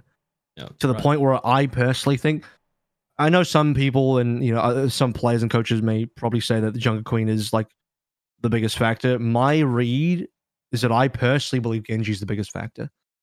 Yeah, which is why I was low on London, which is why rightfully so. Kind of performing is a little bit interesting to me, but sticking more to the Boston side of the conversation, because we still got to talk about Punk in that whole nutshell. They both work. I'm just so surprised they went 0-3 London, because even if London win, which is not out of the question, surely not a 3-0. No, and it was pretty handed. I think for Boston, it's I'm reaching in the memory banks for this game, because I believe this was like not a great performance from, I believe it was Victoria, who was on the Sojourn. I don't think he had a great day at the office. I'm still waiting to see where and how Seeker is being used. I kind of assumed that that's what the play was, but after Mag coming in, that's probably not going to happen. They're not using Seeker because he's not Korean. Exactly. Why would they use Seeker? Laurie only wants to field Korean players. Why would they ever use Seeker? The idea was like coming into week 1. I kind of assumed Seeker was coming in. This is before the Mag signing. But yeah, it definitely can't happen now. Agreed on that front. So it is a little strange. I think that Mag does give them a boost. I just don't know if we're going to see it in time, because you go into week 17 or week 3 of the Summer Showdown. They have to play Toronto, whom I think Avril has rightly pointed out that they're on a surge. They probably are top 5 in NA. And then they play Vancouver, which could be winnable to round out the stage. Like, I don't even know that. Vancouver's not even a gimme. So it's like that could be a hard game to win. Hard game to play. Tough. I think that this team is going to benefit from like having a single language, having somebody who I still think has like star potential in Mag. I just don't know that we're going to see it within this stage, which kind of sucks. I think this is a team like that I would be willing to put some money on, that has like a good play and run and probably ends up making playoffs because of it. We will see. All right, bring up the tweet. Time to dig into the tweet. Zipbunk. 2 of them. Zipbunk. Where is Ashton? Why am I being bunked? I am benched again. Punk has survived Boston benching him for Dragon Eddie, Muffin, Brucein, Gable, She Marvel, Itzol, and Mag. Who are they going to pick up next to take a shot at the king? It is wild. It is crazy how many players Punk has survived against. And before people say like, what do you mean Dragon Eddie? This list from Unter includes people from Uprising Academy as well. Yeah. So yeah, they keep trying to bench Punk, but he keeps on being the better player on the team. I don't know if he's going to get a chance to show that again, given that he doesn't have the angle to prove it through something, especially on a new hero like Junker Queen. Mm-hmm. He doesn't get to prove that in like ranked or anything like that. And he has to convince his team to run him in scrims to compare him to Mag. Yep. Which maybe he can successfully do. It's hard to say. And then there's some extra spice here from Color Hex, an ex-teammate of Punk from the Boston Uprising, who says, watching people talk about Punk and knowing it's barely the tip of the iceberg for what that kid has had to deal with on that team. Obviously can't speak for this year, but the shit that happened last year was fucking disturbing. When will he get the respect he deserves? Of course, Yiska, I'm waiting for the article, the tell-all article about what the situation is. No, I have no idea what this is about, but yeah, me neither. It does seem like Punk doesn't get a fair shake. Yeah. Sadly. And I wonder if it comes down to like the mantra of like, yeah, well, the better player is just gonna play. And maybe the better player is who makes the team better. And I don't think that's necessarily his fault that he just doesn't speak Korean. But that shouldn't like discount his skill. I think we saw that in week 1. He was like actually like a solid Junker Queen. I think the amount of time that he's persisted, I think speaks to his caliber of skill. And yeah, I genuinely do think there are like teams that should be rebuilding Western in the offseason, already Western teams that could be making plays for him in the offseason. Like this is a starting piece for Overwatch 2, one that you can probably build a franchise around. And be okay with that. Like this is a good player that like needs to be starting in the Overwatch League. I wholeheartedly believe that at this point. We've seen it on Sigma. We've seen it a little bit of Junker Queen. We've seen it on D.Va. Like this kid just persists. And in a game like Overwatch, to persist is to be like bulletproof, in my opinion. That's difficult to do. How many careers? Has anybody heard from Gableshe in a while? Just gonna throw that out there. What's up with him? How many players have just come up, looked okay? Ocean. It feels like it, right? Like how many players have ended up just returning to the ocean, and you still have somebody like Punk. You still have like all of these evergreen players that says something about who they are, that says something about their worth. That I don't know exactly among these attributes that I'm prescribing what that could be, but I think there's an essence of truth within all of them. That like this is somebody special that needs to be playing. Please, somebody help. If not on Boston, then somewhere else. Yes, yes. I don't know if ESK has anything further to add to that, but we're going to move to Atlanta. Yeah, in a hot second. I think you know, if Kulush wasn't this good, I think Punk is absolutely like a type of caliber player that Shock could be looking at. Mm-hmm. Yeah. Oh, pauses. I'm not mad at that at all. Eyes emoji. I still think that Houston. I think Houston. No, I'm not implying anything like in that terms, because Kalush is a very good player this season, right? Mm-hmm, like you probably like weirdly good. It is at best a side grade to get Punk, right? But yeah, like that's still the type of caliber that you have there, right? Like, so I don't know, like. Do you guys have any trade targets in mind there? Like, I think Seoul Dynasty. they seem to be wanting to make some moves. We'll get to that. We're still getting to that. True. I don't know, because I feel like, you know, there's probably Western teams that would like someone like that, but ones that would probably make that kind of move I don't know, maybe a Paris, but they obviously wouldn't be able to pay him a lot. Yeah. Maybe Florida would go over him if they could dodge the buyout. I don't know. Houston's probably a good shout, given that they actually have. Do they? Like, they do and they don't have roster like space currently. Reign if Hawk wasn't there. You know what I mean? Like it's teams that have people in those positions already. Sadly. Yeah. I'm looking at like a team like that like needs a facelift. I'm looking at maybe like a New York. I can tell you actually. Here's the real answer. You just said it. New York when they finally go Western. Yeah. I think it's inevitable. I think it's like smart. I think it's a good business. Like you could probably get players on the cheap. Depending on like what Punk's buyout is. Granted, like I think it's the one thing you probably say about Boston is they're probably going to make you pay, and rightfully so. But yeah, I think they're. I don't know. I don't really care who it is at this point. The kid needs to be playing. I think for the product's sake, he's too good to be sitting on the bench. Mm-hmm. Replace Daisy on Chengdu Hunters. Do that. Yeah, fuck it. At this point, go for it. Okay. Speaking of replacements, Atlanta Reign are about to get another replacement. Let's talk about Vigilante first, and we talk about the Speedily situation as well. Let's talk about the fact that Atlanta has been a bit of a rough start in this patch. They did beat Paris, but it's probably expected that they do beat Paris. This was also, by the way, one of Kai's biggest games on Sojin ever. Mm-hmm. Guy came in with a bit of he came in for blood. He was out for vengeance. Yep. Bit of a tangentially, bit of a rough start for Paris. I think they always knew that was going to be a bit of a rough start. Yeah. I don't think, Nero was even very respectful in the interview by saying, they were probably just nervous. He expected more from Paris, and I think we all maybe expected a little bit more, but a bunch of contenders players coming in day one. First game, it's not going to be easy. No. In Atlanta, despite having a slow start, are a team that you can't underestimate or screw around. No. But yeah, they moved Ultraviolet out of the brig position. They moved Vigilante in, and they won. They did. I think it's one of those games that's going to be tough to like really fine tooth because I do wonder how much they were tested in a 3-0 against contenders players who, again, that's their actual rookie debut. But from what we've seen from Atlanta from week 1, again, getting beaten by Boston, whom that's a little rough, and then Toronto, whom that's not a fair loss. Like that's a good team versus.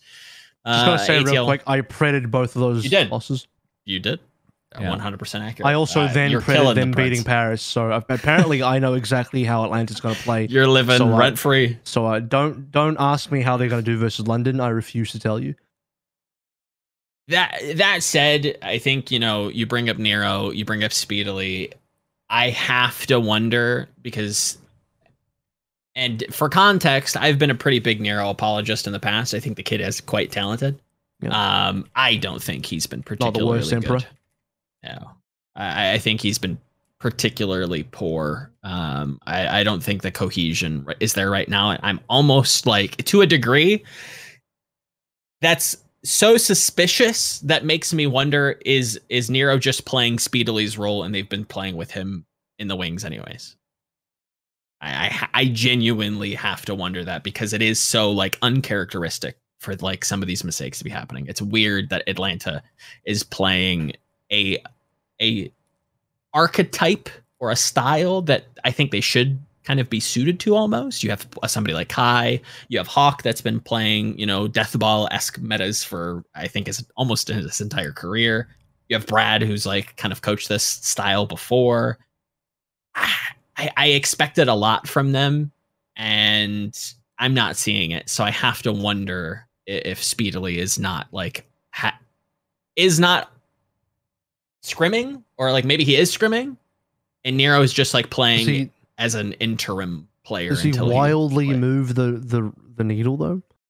I don't know. I'm starting to believe that maybe he does because like I was of the opinion. Several months back when Speedily was announced, was like, dude, this guy's not going to be available for so long. Yeah.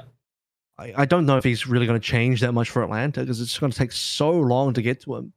But now I'm like seeing Atlanta's current results and I'm thinking, shit, maybe. Mm-hmm. I think even like day one, you hear Speedily's going to Atlanta, can't play until the summer or late or early fall. I think you have to. Even me as a Nero apologist says like, yeah, that's probably like an improvement. And like you're saying, because of like the skill level that they are at now, or the level that they're at now, this, I would assume, probably is going to like be the breath of fresh air. At the very least, they have like another threat to worry about, because it didn't feel like Nero was getting the same impact on Genji that like some of these top performers are. And I guess if you're going to look at London, maybe you don't need to have a top Genji, but I still is magical to me. So I think ATL is on the mend, but I think cautiously so. I think, they go into week 3 versus London and then Washington. Like, those are not easy games. So if Speedily can come out and actually like play to the expectations that I think a lot of people have set for him, we're in for some good games, because I don't think Washington is a sleeper team, and it seems like London's still playing strong. They're still chugging along somehow, magically. Credit to them, but it begs belief at this point. So it's still not an easy schedule. It's an easier schedule, but before we move on to other teams, any thoughts on Atlanta? You're a bit of a Speedily guy. A Speedily apologist. The Speedsters. I don't know if he's muted. He might be muted. No. Oh, okay. Well, contemplating. I just see your head in your hands, and I yeah, true. Yeah, I'll bend my camera into shape for the next podcast. Pinky promise. You're good. You're good. I'm only teasing. Yeah. So, I talked to some other coaches. Oh, he's talking. Boy, be talking about Speedily, and they generally expect this kid to hit the ground running pretty early. Now, this is not, like, I have to explicitly say, this is not, born out of seeing Speedily in scrims. That also doesn't necessarily mean that he will be starting. I think that's also not a given. But generally speaking, like, this is a Genji meta, and this guy is known for 2 heroes, right? Echo and Genji. It's Echo and Genji. Yep. Now, Echo looked... Oh, I was going to add the Doom in there as well, but... Oh, yeah, true. We'll stop it that's too. fair. We'll that's a good 3. Right. Yeah. Now, you don't play Doom here. No. Like, wait, what? Green Bar Lady but made Atlanta sure of love that. Doom. Green Bar Lady, the shmoney meta. Yeah. Shmoney?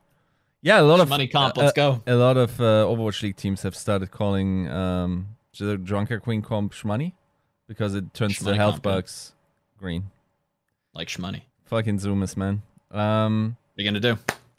But yeah, like, long story short, I think that would be an interesting modifier. I think it also changes so much about this week. Like, Atlanta has not been great so far, but like, if this actually turns their luck around, this really fucks with the outcome, and like, going forward into Summer Showdown, like, this kid might single-handedly decide who sits on a plane to Toronto in 2 weeks' time. Like, I'm excited, because I think this is also another thing that, like, I've been thinking about. Like, the star building out of contenders, if you don't have like an Avril like hype man, it could be better. Let's say this, right? And Speedily absolutely is one of those talents that should be hyped, right? Yep. And unfortunately, I haven't seen a subreddit post so far, for instance, or anyone going wild on Twitter about that. So I think this is a huge... I think when the signing happened, I can probably assume 2 people had made some stirring, but it's tough to continue like the 36 days until Speedily turns 18 and right, but like, on all your favorite players. Really the week, right? Like, I know. He gets... It's tough. He turns 18 on the day he plays London, I think. Mm-hmm. That's the first match, I believe. And he'll play, right? Like, yeah, he's going to be there. I would probably. I mean, okay, that I don't know. I would assume so, just based on the meta. I think like if it was a May meta, I think that's where I go Nero. Sure, maybe Nero. But like for, I mean, you never go in Nero for Echo over Speedily. Nope. I think that's also not anything that says anything about Nero. Like, Speedily might genuinely be the best Echo in the game. Yes, I think we've anecdotally had people from like contenders in collegiate, like third hand, tell us that players have like compared him to Alpha Yi and said maybe he's even better, and like that says something. Speedily to Alpha Yi. Yes, which is crazy. Right, now that I'm gonna have to see to believe. Sure, that's agreed. I'll stay open minded about it. We'll say that. The thing is, like, this is the type of rookie that we should be talking about. Like, once again, like Mr. and Mrs. Speedily Senior, like you fucked up. you had your baby too late. It's too late. This young man is never going to get a Rookie of the Year. It's and that's. I feel like we need to have like a meta discussion about that because there's so many players that falls like crime to save Speedly's ability to get Rookie of the Year over Hesag next year. You need to not debut him right now and allow him to only come in next year. Honest to allow him to compete. Well, I think that even in that case, as long as you signed, the Overwatch League unfortunately recognizes you no longer a rookie next year. Yeah, sadly. That's really because I think Shy was signed early, but he didn't. Yeah, as long as you're not playing. That's a good question. I actually don't know. I actually have no idea. Yeah. That's oh my god, I have the perfect metaphor, but like it's very perverted. Shocking. Right, that does not surprise me about you, but keep that one into the DMs. Okay. I know Germans do like to do that kind of stuff. So like I'll write it out. The viewers will be able to enjoy Joe's face going like, "Why are you like this?" Like he usually does, and you'll write it out, and I'll decide if it's suitable for our broadcast. Or is it TVMA? Will this be on HBO in the 90s? Too much expectation now. Now I'm expecting it to be too good. I'm afraid it won't live up to. It's probably not going to live up to the expectations of what I have in my mind. He's a closet zoomer. He like hates what he's become. Yeah, it's not that funny, guys. I'm gonna say that one is not gonna come onto the broadcast. We're not gonna put that one on the broadcast. That one stays in the DMs. That one stays in the drafts. Yiska. That one does not. You do not hit submit on that one for the public. Like, what can I do against puritanical Americans or those for impacted the by audience that that are listening? You didn't miss out on much. You didn't miss much. Yeah. Don't be too upset. You didn't. You really did not miss out. No, I think I've fucked up on the language as well. I think there's something there. I just don't have the brain power. Yeah. If you wrote this in German for me, it'd be better. It'd be funnier. Okay, let's talk about. Are we ready to move on to Houston yet? Let's get to Houston. The Houston Use. That's Houston Juice. My goodness. My Houston's loose. All right, so when's Pelican leaving? Apparently Halo was right all along. So when's Pelican leaving, huh? Why would he be leaving? Because Houston are trying to get rid of Pelican, Iris, and Piggy. I'm just gonna start calling him Iris again. Fuck it. Good old Iris.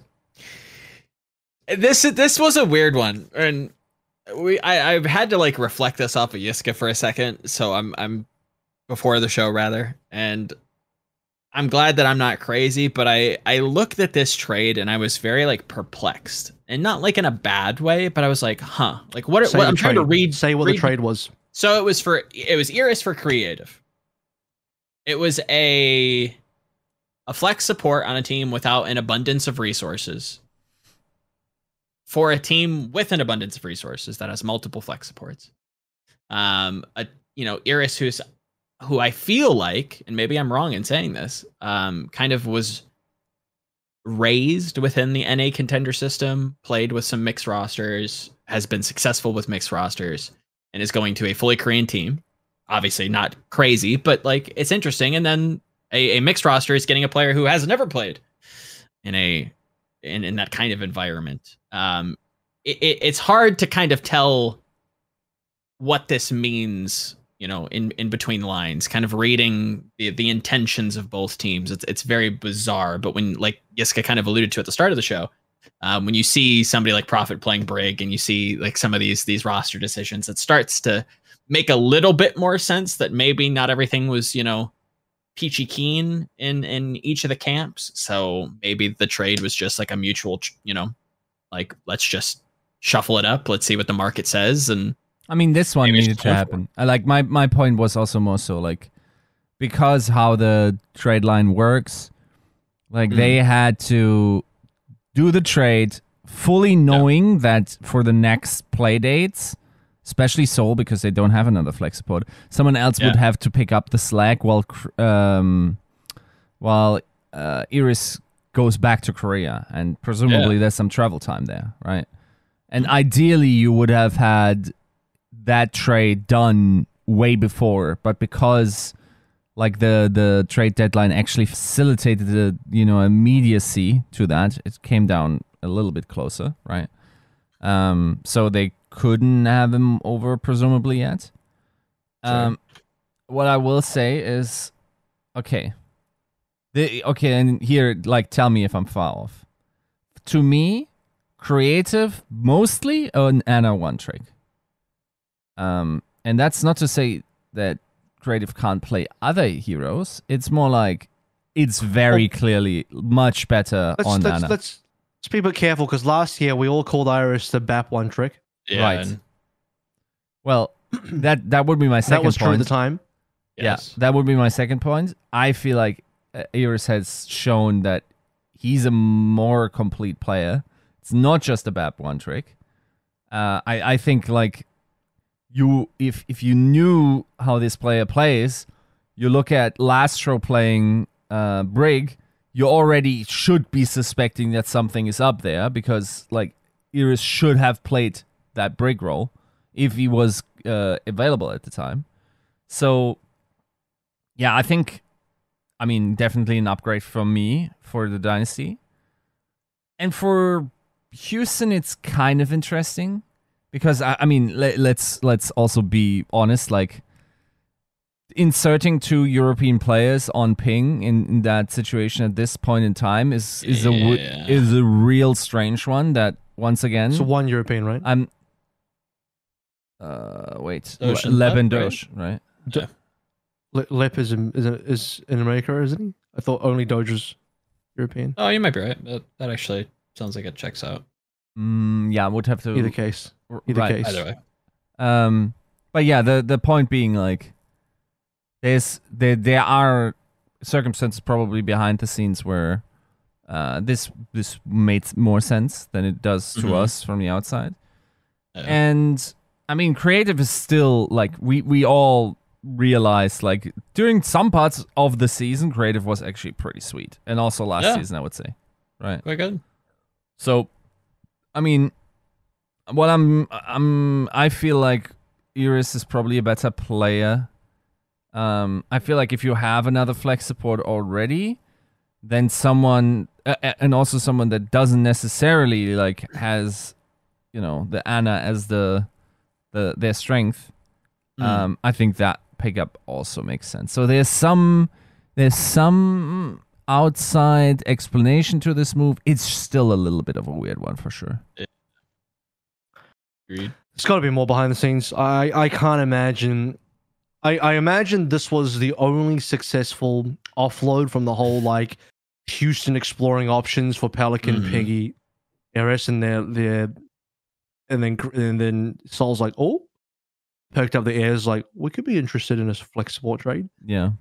I guess this is one piece of information I can offer up, and once again, like, this is something. If I knew it for sure, it would be a report, not me saying it on Crouch, just verbally bullshitting. But like, from what I know, Iris had always pretty high and competitive salaries, so I'm not sure what's up with creative. And if they even like traded for money as well, or like if everyone signed a new contract or what it is. But like, one possible aspect in all player for player trades is also just like bankroll management. It's also very possible that sometimes this comes to play. Like, I know, like, sometimes I say this things like this, knowing that I'm pointing towards the truth. This is not this case. This is just like me explaining, like, this is a possible avenue, which could absolutely not be anything true about it,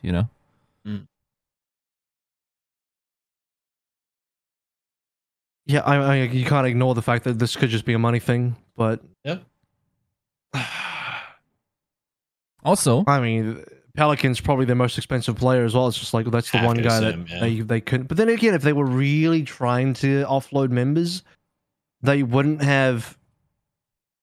Because then there was also reporting that, like, Pelican was obviously going for a lot, to no one's surprise. Yeah, And no one wants to pay that, right? I don't know. It's Pelican can't be traded now because he's played past the deadline, so he's officially unable to be traded. Yeah. Let me throw this additional piece of information in there, which I could confirm. Vigilante was also up for discussion for Seoul. So boom, Okay. juice. You got the juice, and it probably won't even make compound, but you got the juice. You know what? If next episode when we reference this juice, and you're like, "What was the juice?" Too late. Need to go It's back already out one there.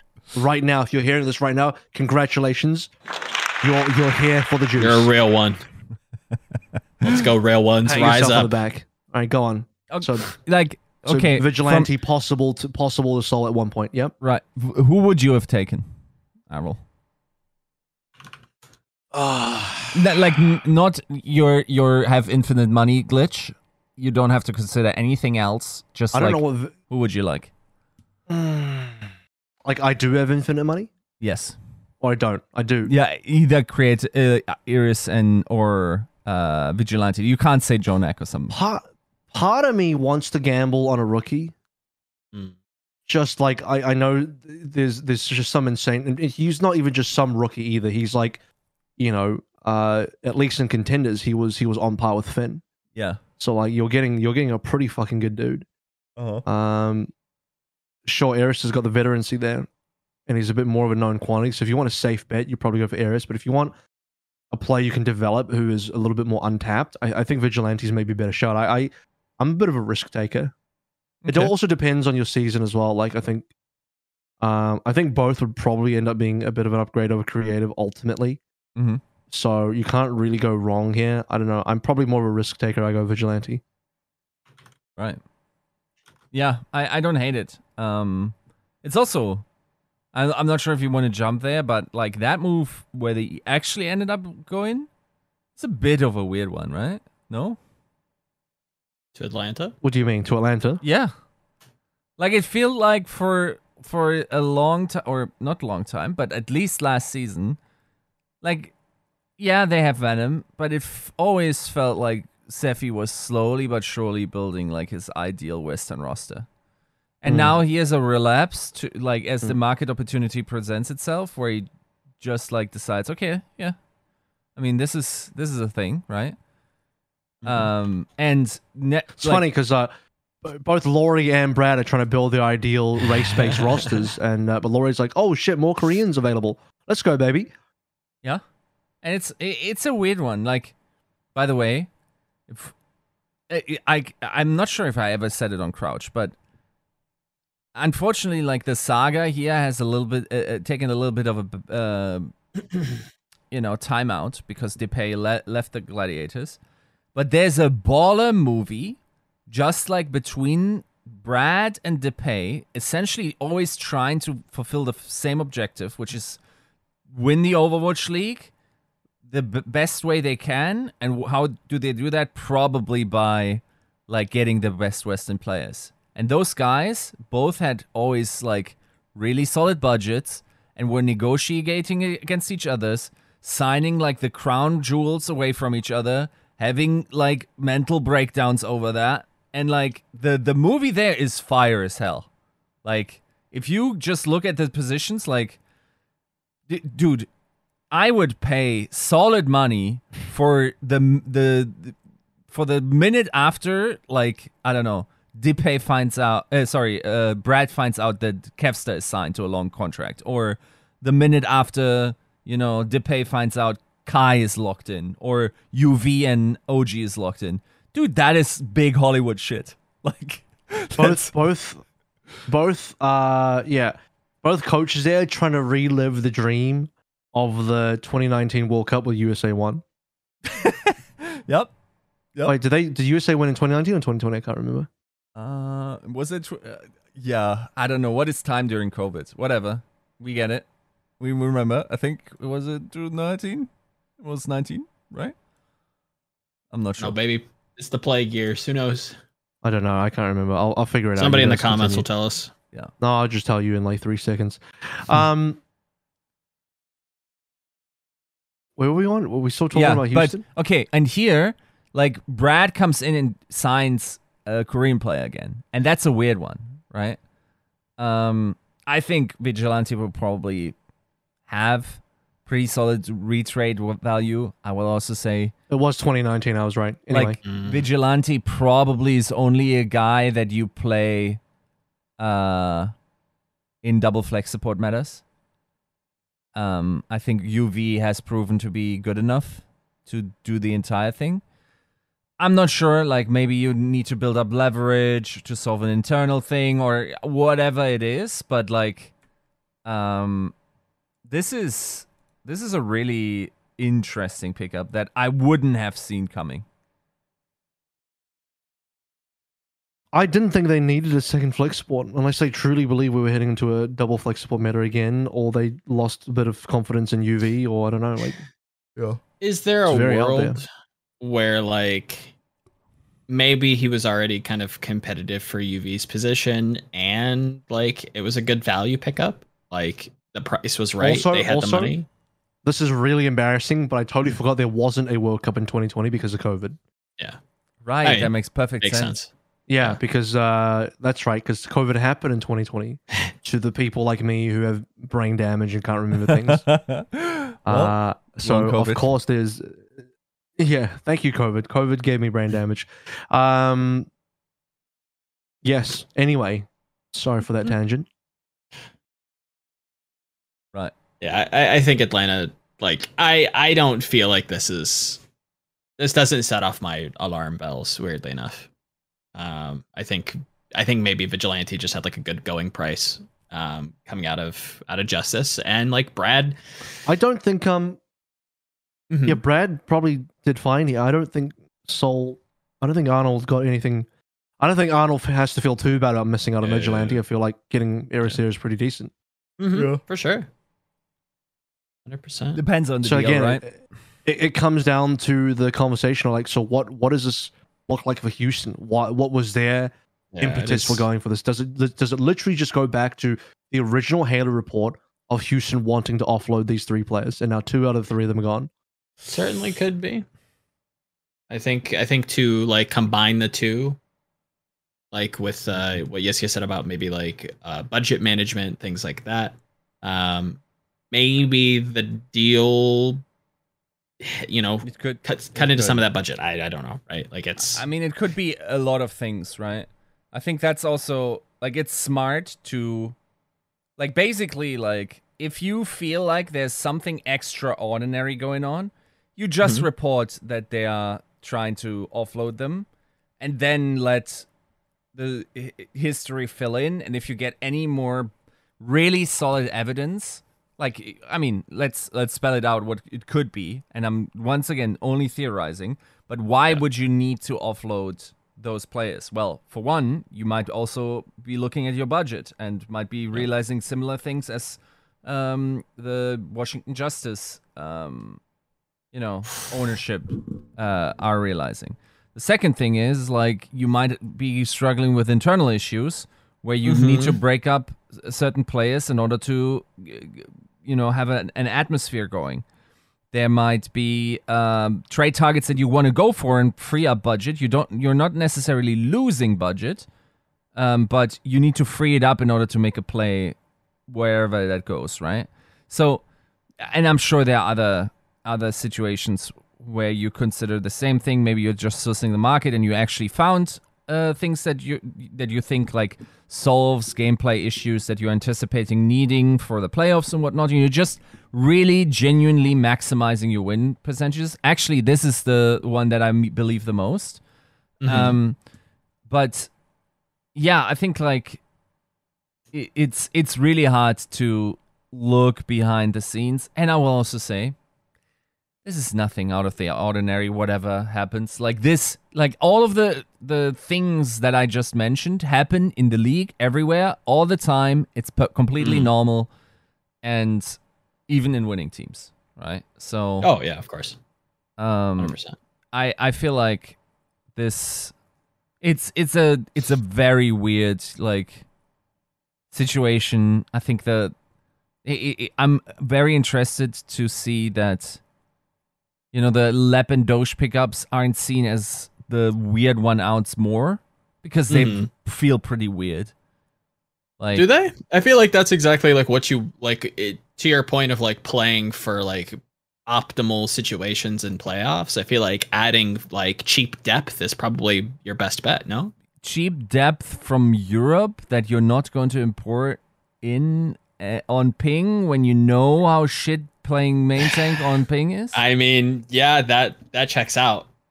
It is a little questionable, but I think it gives you options. God forbid, like that actually is, proven to be successful. I don't know. Like, okay, I mean, you probably didn't know, but if you're sitting there, I think by that time that was actually already done. So I want, like, this is a fun hypothetical. What if let's say Boston buys Mag, is open to trading Punk, which I'm not sure they would be, because technically speaking, they don't cover the same. Bud.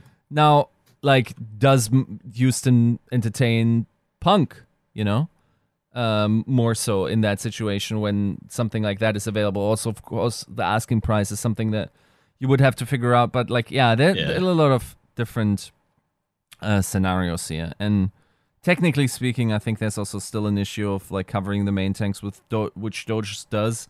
And then you just have Dante for all the flex, like, playable flex tanks. Like, it's not like we're playing D.Va in 2022, really. Yeah. So it makes some sense. At the same time, like, I wonder, like, maybe that it is just a 5-head, 6th dimension solution for very limited budget that actually solves all their problems, which is, once again, like, I don't find, like, I genuinely don't find that unbelievable. Can we step into the Twilight Zone for a second? Because you mentioned a hypothetical, and it kind of slapped me in the face, talking about Boston and Houston here. I want to present this to both of you, and I want to kind of get your takes on this, because this feels like heretical, but I want to give a little bit of context. I do believe that, like, there is going to be some, like, budget trimming across esports as a whole, but especially within the Overwatch League, especially looking at Houston. I think that, the budget could be dwindling a little bit, and I think that maybe going into next year, maybe they're trying to, like, clean up the books a little bit. Is there a world where maybe you trade one of your star DPS players for Punk? Maybe a Pelican for Punk. I know that seems crazy. Nah. You don't think so? Dude, that's way too much money. Like, they gotta give you a good chunk. And even then, that's probably, like, dude, like, it's almost impossible to replace Pelican. I agree, but this is like a contenders question. I wonder if, like, there is, like, a upcoming talent that you could scout and try to make a play for that's maybe not even necessarily comparable, but could do the job. And then you actually have, like, a tank player that's, like, good. Not to say that Doge is bad, but again, like, European on ping, you have to give him a visa. That costs money. Punk's already here, right? And we've seen what he can do, and we've seen how much he can persist. I think, like, Punk has some value that, like, maybe he becomes a trade target for. Maybe there's, like, a weird world where, like, creative goes to Boston. I don't know. Like, I'm just trying to make trades up that, like, are fun to think about, because it feels weird to, like, trade Pelican, but, like, Houston need a tank. You know what's Simple also as fun to think about? Joe, do you know what an option is? Like, in stocks? Let's explain it for the class. So, okay, an option is basically, like, you buy the option to buy a stock later on. Okay? Yeah. It's a little bit different and a little bit deeper, but this is as far as my metaphor sophistication goes, so you will have to do with it. Do you think there's a world where getting Piggy for any team in the Overwatch League is an option of buying Pelican? And if that is the case, is Pelican even that desirable of a trade target anymore? Do you understand what I mean? Say that again. Piggy is a free agent, right? Correct. Piggy is best friends with Pelican. Yeah. What if you, by signing Piggy, you're getting, like, first mover status on Pelican or only trade destination. I think really that tied to that, but this is another profit situation. I don't know how tied they are. That's my hypothetical here, but like I think like they are pretty good friends, and I would say honestly, like unless Piggy shapes up a lot, I think you have to value that against Pelican. If you really, and I'm not saying that that's the case, but if Pelican really is only wanting to play with a team that allows him to bring Piggy, I think that has to be valued against a player, unless Piggy literally also becomes one of the best tanks in the world, which that's just not the case. Isn't looking great at this point. Yeah. No, and it's sad to say. I think he has like some potential there, but like I don't see it. There's a Sigma. I think you can confidently say that, but like everything else feels like very serviceable. And I think we saw that this season. Right? Like he doesn't have playing time. Dante's playing. All of this, like all of what happened with Houston was totally fine for me and was not a red flag for Piggy until he didn't play Junker Queen. Mm-hmm. At that point, I knew you could no longer justify his existence on the roster. Because if your tank player cannot pick up the new tank and your DPS player is playing it instead, despite you probably now being like everyone starts from zero, you can put your tank player on this, and theoretically they should be starting from the zero. If that cannot be accomplished, or you're not willing to do this, I mean, it doesn't necessarily only have to be down to Piggy, right? It could also be just a coaching decision. Then yes, something broke down along the way that is irreparable at this point, and you probably have to. And even with the fact that we've established now via Harsha that Piggy did choose to leave, it doesn't seem amicable. It doesn't seem like they're happy about that situation about him leaving. It doesn't seem like Piggy's extremely pleased. Definitely doesn't look like Pelican's happy. Pelican's definitely not pleased about that situation. God, yeah, I don't know. Like, yeah, no, we are moving towards the Houston roster that they are intending to go towards. They've still got Pelican on there. He's going to have to finish the season. He literally can't be traded anymore. Can't go anywhere else. They'll just have to make it work. But I think it seems like the general feeling is that Pelican probably isn't sticking around for next season, pending what his contract status is like. And it seems like maybe Houston want to offload him in the offseason anyway. So wouldn't be surprised if that ends up being the case.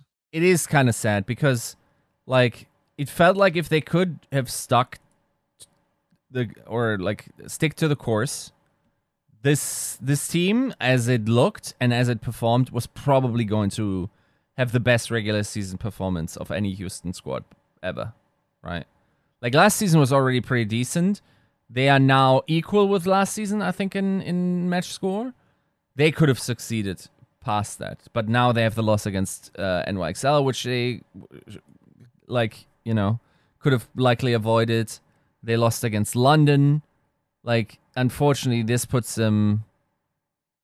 Yeah, it puts a damper on the season that could have been very successful for them standards.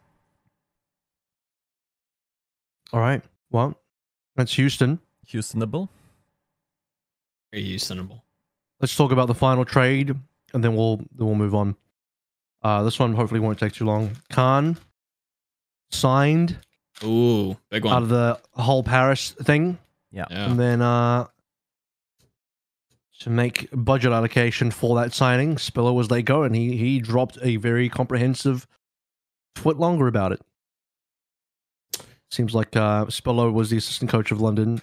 Yeah. And TLDR, you can go to his Twitter if you want to find out the detailed response. But the TLDR is he wasn't able to be in person with the team at all this year. Part of that was perhaps budgetary, but part of that is definitely because he wanted to stay with his wife in the house that he owns and work remotely. and there was a cost involved as well. He actually publicly released his salary. I think it was 45K, and for that he wouldn't be able to afford a place. Yeah, of course not. With the team. Yeah. That being said, though, if he was in California, he would have to be paid a lot more than 42. He'd have to be paid 62, I think. 45, rather. He'd have to be paid 62 to be working minimum in California. So he couldn't afford to move, and he didn't really want to move, and he was about to finally get sent to work with the team in person for 2 weeks. Then that all got cancelled because they picked up Khan. And so he questions like, well, where did we get the budget to pick up Khan if you can't fly me? And then it's like, well, yeah, unfortunately I had to drop you.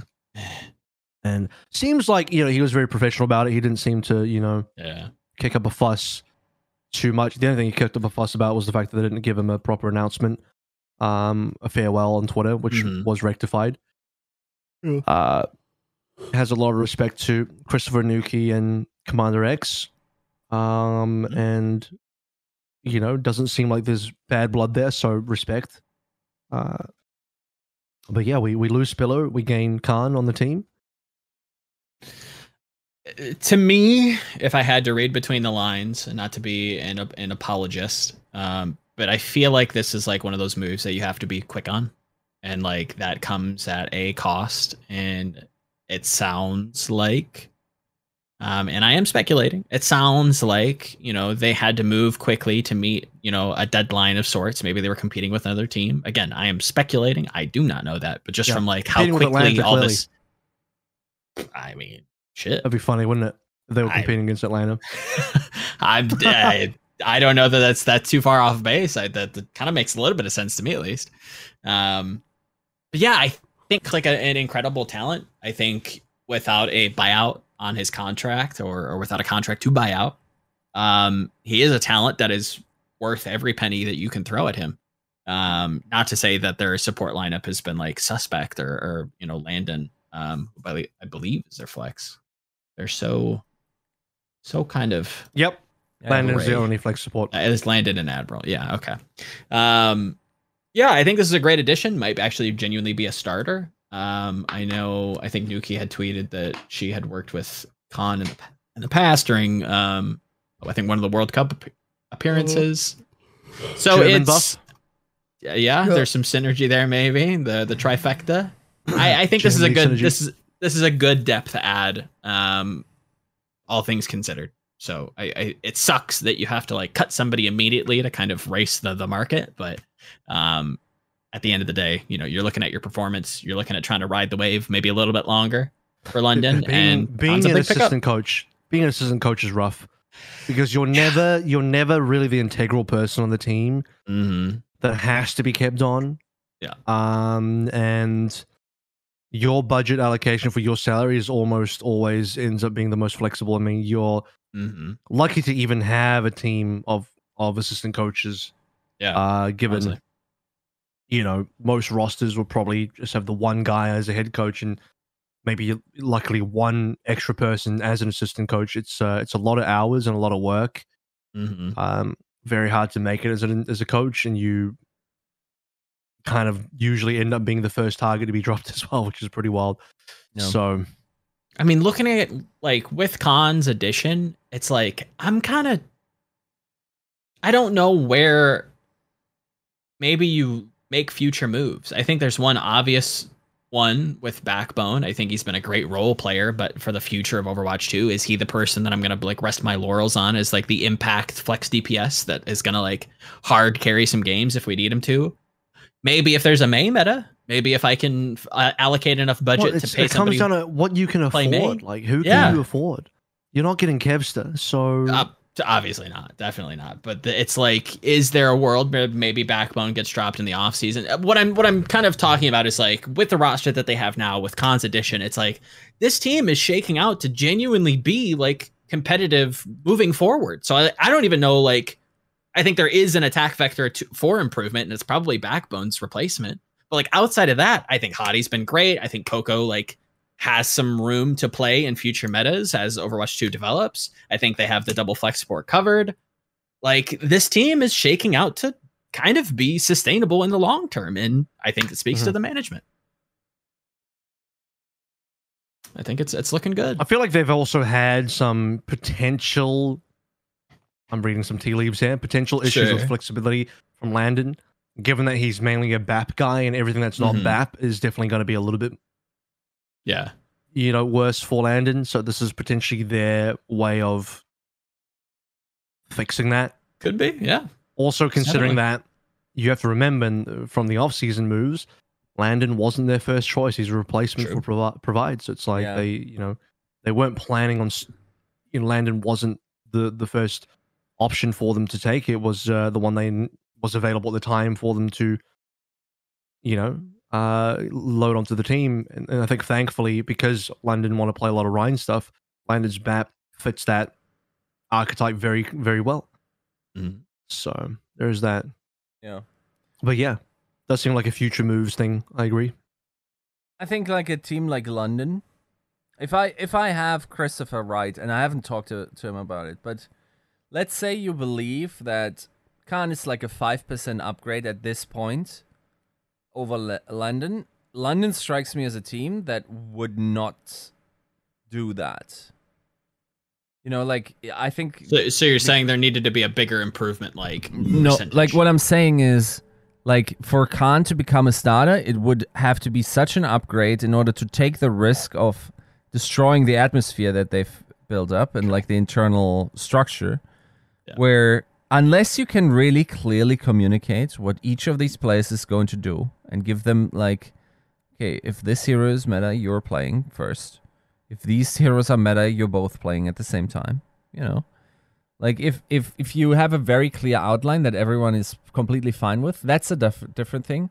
But I think like if you just think Khan is a straight upgrade on just like 2 of the picks, and you just want to slot him in over Landon, who has given you a lot this season and stepped into a tough position and has built up, is part of the atmosphere that turned out to be one of the biggest strengths the Spitfire has shown this year. Yeah. It's a hard one, hard gamble to take, just jeopardizing your culture. I think it's much more safe to integrate Khan, have him get a feel for what the team is like. I think, and this might be, the reason why I think this might be the color, might be because of the color of my travel passport, is I believe like Khan at playing at his best is like a top 5 candidate flex support. While I don't know that a top performing Landon is that. But once again, that's... You're probably right. It's a hard thing to say, but yeah, I think that's probably not too far off base. Speaking of culture, by the way, not brought this up because we do this. I want to wrap back on something. Because one of the questions out there is, does RSC play immediately on Soul now? Given that, well, actually, the extended creative ability does creative C play as well. Given that Houston and Soul have kind of locked up what they want to do on their supports for this meta. Yeah. I don't know about Houston, but I don't think Eris immediately sees play because, like you said, I think this is an established culture where you want Prophet on the squad.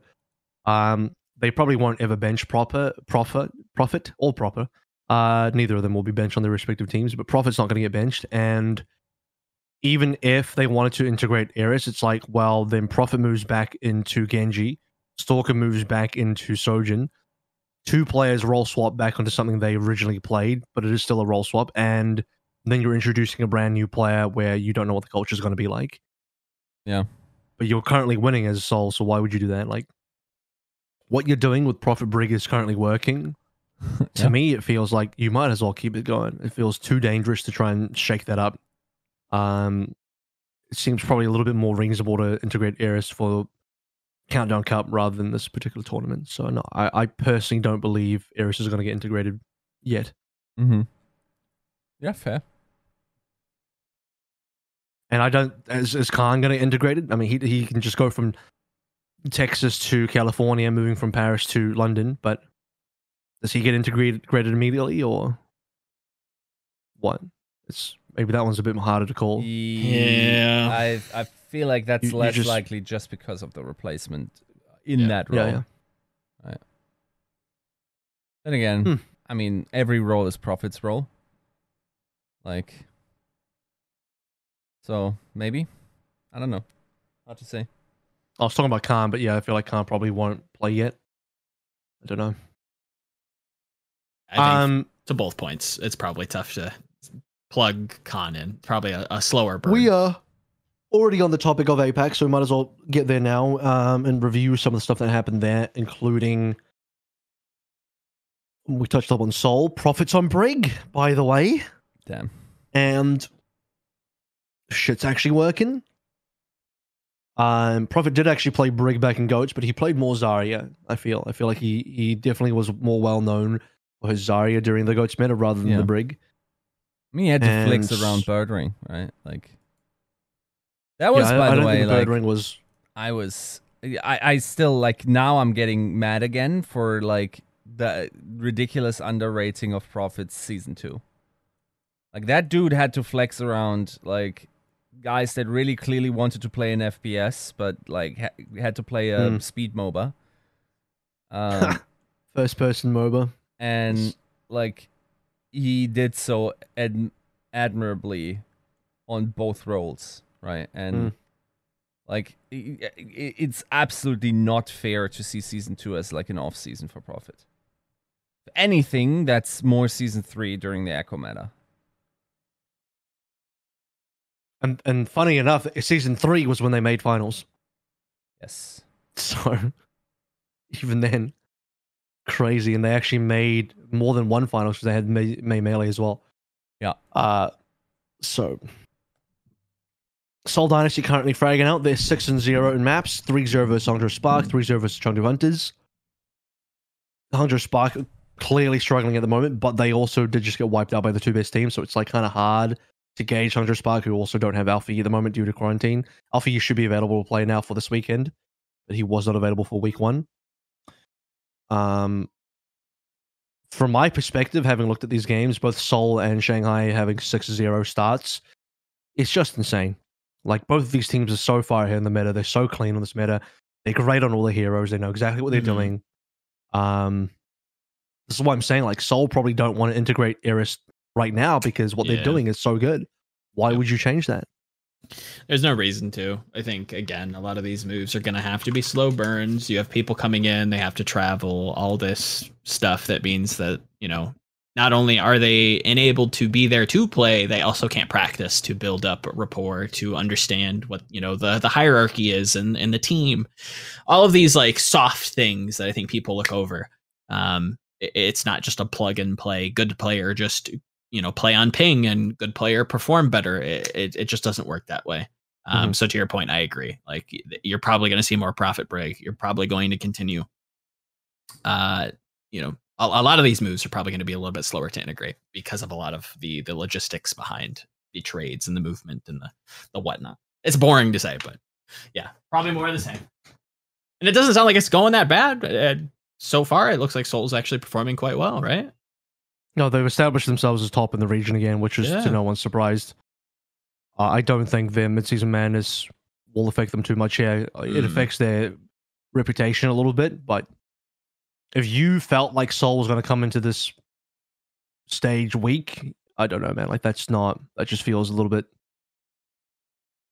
disingenuous to all the good work that Soul's put in prior to the tournament. Stalker's Genji was phenomenal. Like, honestly, so good. Believe it. And some people are probably a little surprised by that, but it's like, you know, you should... If you knew him from Gen G, then you knew that his Genji was going to be great, you know?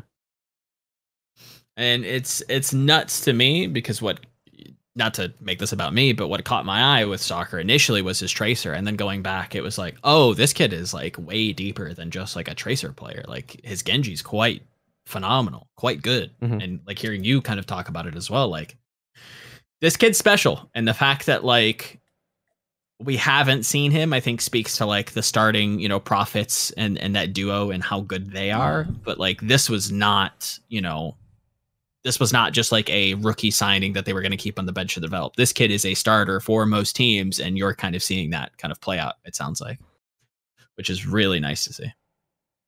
Also, just proving Profit's flexibility, to go back to what Yiska was saying, which is just really, there was the commentary made on like, does this negatively impact Profit's MVP potential? And it's like, really, it should add to it. It should add to it. No, yeah, that's crazy. Yeah. The fact that like that's a sentiment that we have to fight off. Like a player that's maybe serviceable just on the surface level. The fact that you can say that about somebody that has been around the scene for upwards of 5 to 6 years, who's has won a championship, has won an Apex title, like is an MVP caliber talent almost every year he's played the game, and now he can play main support. He can play Brig. I'm sorry, that begs belief. That's unheard of. That's crazy. That's nutso talk. Yeah. Mm-hmm. The thing is, unfortunately, from my consistency standpoint, this should hurt his ability to be a role staff for DPS. Sure. I think that's fair. But MVP doesn't change. MVP doesn't change, but I think role star might slightly. Yes. Who knows? Because I'm pretty sure the voting doesn't start until at least Countdown Cup, so there's still one more stage to play through before we really get into that. We'll see. Like, usually we have it at like 75% of the season. If it would be after Countdown Cup, that would be a huge improvement. But, like, by the way, like, hey, Matt, if you send out those ballots and you think it's better to send them out earlier so more people come back to you, actually sending them very late is a great quality of control of those that have a clue. Just do it after Countdown Cup. Thank you. Or at least, like, the submissions should not be available to be sent in until after people see Countdown Cup. Right. I don't know. I'm gonna hijack. I feel like we didn't get to. At least I remember it was open prior to Countdown Cup opening last time, but I refused to send them in until after Countdown Cup. I mean, smart. Yeah. Try to give the right people the votes. I think that's. Also, I'm burning my ballot if Supreme is on its as Coach of the Year. Oof. You won't. I'm burning my ballot if he's not. He needs to be on there because again, his sleeper agent tactic is working wonders. True. I'm not. I didn't say how I would burn it and if it would serve as a thing to roll a thing up in. You know, that's true. Which is the amount of substance I would need in order to entertain it. Someone that I would like to see on it is No Hill. So let's talk about the Valiant real quick as well. Ooh, they are doing some stuff at the moment, putting Dia on the Junker Queen. So they're doing a bit of a Dante mirror type of move here. Yeah. Putting a DPS player on the tank. And the more I see it, the more I'm like, this is what you need. This is probably like ideal because you're in a meta where tank flexibility is not required. You can literally one trick a single tank. It is the most DPS-like tank out of all tanks ever released. And DPS players can hit those mechanics probably a little bit more in some cases, not always, because people bring up how good Harbin is. Right. But there's plenty of arguments to be made that on specific teams where you don't have Harbin, which is 19 out of 20 teams, you may have a DPS player that can play those mechanics on the Junker Queen better than your tank plays. And to get to the situation where you're like, yeah, maybe Dia is that guy on our team. It's like, that's, to me, not out of the question. That's actually pretty out there. Like, I respect that from No Hill. They also play the Sash and Brig. I think that's just a response to them not having confidence on Molly's Brig. It is what it is. Sashin has been notably a very flexible player in the past. He's played DPS, he's played tank, now he's playing support. Like, guys run through all three roles now professionally. I will say, like, sadly, you'd have to still put Valiant at the bottom of the power ranking despite looking good because they lost both their matches, 2-3s as well. Valiant have an uncanny ability to reach map 5s, but then fail to win them. It's been all season, right? So many times. So many times this season they've done that. Do we have It's the heartbreaking every curse time. 2-1s? No, not versus Philly. No, that's some Ugh. Houston like season 2 shit. Was it Yep. season 2, season 1? Yeah. I forgot. I think it was a carryover from both that like their map 5 win rate was like abysmal. Let's like, see. They 1, lost 2, a ton of map 5. 3, 4, 5. It's not great. And the Valiant Philly map 5 was like down to the wire. Like it was, Damn. a single fight basically decided it. Was it 5? Eric? Granted, Yes. 5. Okay, sweet. the Valiant versus Guangzhou map 5 was super one-sided for Guangzhou. Mm-hmm. And man, were Valiant just like stubborn against trying to counter the Fire. It's like Fire is not even that great in the current patch. Mhm. And yet Valiant just refused to play Echo to just immediately counter it. And they allowed Guangzhou to run this Fire, which just beat them. And it's like, all right, guys, Damn. come on, please.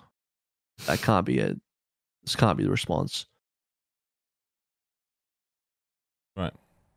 I'm glad that, as much as it may not be ideal or optimal, I think the fact that we are seeing things like Mei, things like Pharah, and to Avril's point, maybe Echo in response to Pharah, maybe the dichotomy between Ashe and Sojourn. I'm glad that there at least is some, and I'm coping here, I'm reaching here. There is some diversity. I appreciate that at the very least, that it's not completely rigid. And it is kind of interesting to But it's like have diversity that doesn't even work. It's so easily counted, and it only works when the other team just like does nothing against it. Yes.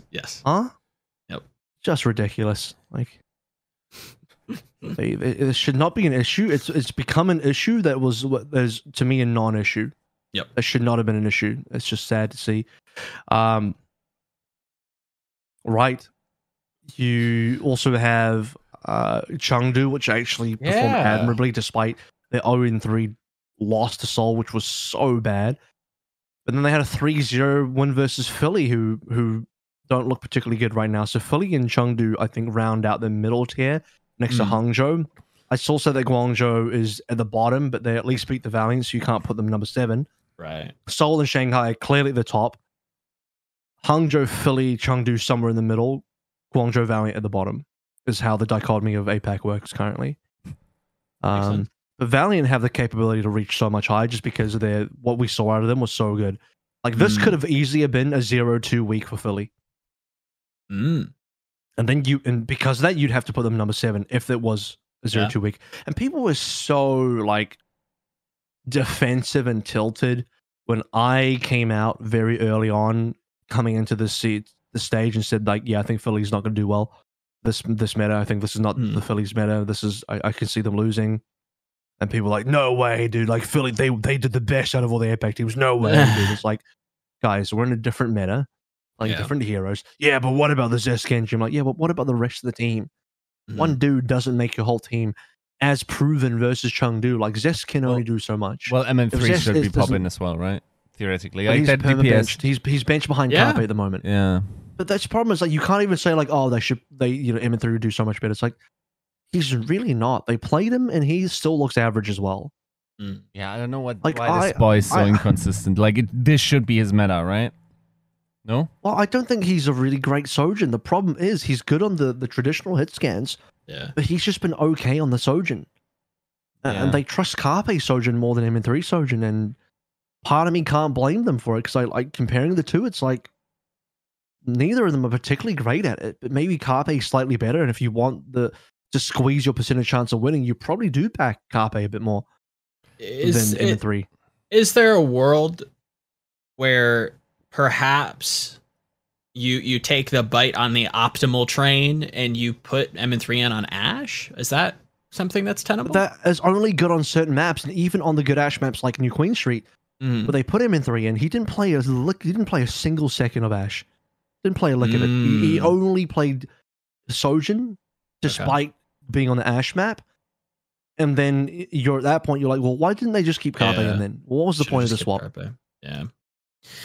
That is a little confusing because I feel like you have a little bit of depth so that if you are, playing Ashe to be a little bit dynamic, to be a little creative, to maybe change up the tempo a little bit. And MN3 can be that guy for you. But if they're not doing it, then yeah, it does feel a little strange. That feels odd. And then Hangzhou is just like a, we'll wait and see situation. Yeah. Wait and see how far Alpha you should change the needle quite a bit. Yeah. I feel like they also, here's the thing that people haven't talked about, is despite Irony being available to play, he hasn't scrimmed with his team because he's been in quarantine as well. For some reason, Alpha U's quarantine took longer, and Irony was available just to play with the team sooner. But he's not practiced in this meta. Hangzhou Spark look underprepared in this meta because they had two their starting players traveling, and one of them wasn't available for this match, for the opening weekend. Also, Hangzhou played the two best teams, so I think you have a very easy case of saying, like, okay, well, they lost to Seoul and Shanghai, didn't look pretty, but they could still very well be the third best team in APAC for this meta after Seoul and Shanghai. Like, you probably put a tier break between Seoul, Shanghai, and Spark, but Spark might very well still be the third best team, genuinely, because at least Spark didn't get embarrassed to Seoul the same way that Chengdu did. Chengdu were completely invisible versus Seoul. In fact, Seoul got a speed run. Seoul set a brand new league record in Dorado for fastest ever Dorado cap time versus Chengdu. That's a record that stood since 2018, by the way. And Seoul broke that record that stood in 2018 versus Chengdu. That bad. Jeez. Whereas at least Hangzhou looked semi-competitive. Right. So I think there's a fair case to say that Hangzhou is still probably the third best team. They just haven't. Because they have more to show, whereas Chengdu, as good as they looked versus Philly, they don't have more to show. At this stage, you've seen everything they have to show. Right. Yeah. Hangzhou still have the extra scrim time required with Irony post-quarantine, plus Alpha E coming in. So there's more there that I'm banking that Hangzhou can really lean into. And that's going to be proven probably in the Chengdu versus Hangzhou match that is on the Friday, the opening match of APAC this week. Yeah. Yeah, it's an interesting one. Can I open a small side topic? Like I'm just thinking about like why MN3 could be so inconsistent on Sojourn, and I remembered like one part of an interview I did with him, and basically like I think it's not just MN3 himself, but Philly in general, and I think they're right, is that they have identified that track aiming and snap aiming, so like, the Widow, the one-shot type of like flick aiming, are very different skill sets. Like, think of any other FPS franchise. Like, that's like crazy. With the exception of like Quake, almost every other game lets you get away with just doing one of the two, right? Yeah. Like, not always. Like in CS, like, you definitely, like, even your hardcore APA sometimes has to pick up a rifle and whatnot and learn spray control. But even the rifling is like, spray control is not tracking aim. Yeah. Yes. It's definitely different, yeah. But, like, in Overwatch, and especially Sojourn, like, you can't get out of it. Like, we used to have, like, very dedicated, like, track aimers and very, very dedicated. Like, even like, someone like Defran didn't have, like, while he was probably the unrealist track aimer on Soldier, he wasn't, like, the best Widow in the world, right? Like, it's a very different skill set. Now, Sojourn wants both of those worlds from you. Yeah. It wants you to be very good at track aiming, arguably even a little bit of the projectile mindset there. Mm-hmm. And then it also wants you to be like a Widow hit scan god. And by the way, I'm still in the recording. My Discord just died, which is unfortunate. But since you guys can still hear me on the recording, I'll just keep going. But like, this particular interaction between Sojourn's abilities is like almost a genius level requirement for players that just opened up the entire pool of responsibilities that are really like seldom the case in FPS, and I hope like we see more of this. But like this is exactly the type of thing that people then say when they say, okay, Overwatch is one of the hardest games to master. And it's true. It's just strictly speaking, it's absolutely true that you generally don't have to do this in other FPS, right? Like you can divide the skill sets, but when you have it on that, and then you also don't have the pre-aiming aim where people just come around the corner at the same head height or whatever, but they can jump, they have insane velocity and whatnot. Man, Overwatch is such a hard game to aim in. It's pretty sick. Like, so yeah, there's still a Discord issue persisting. Not really sure what to do about this here.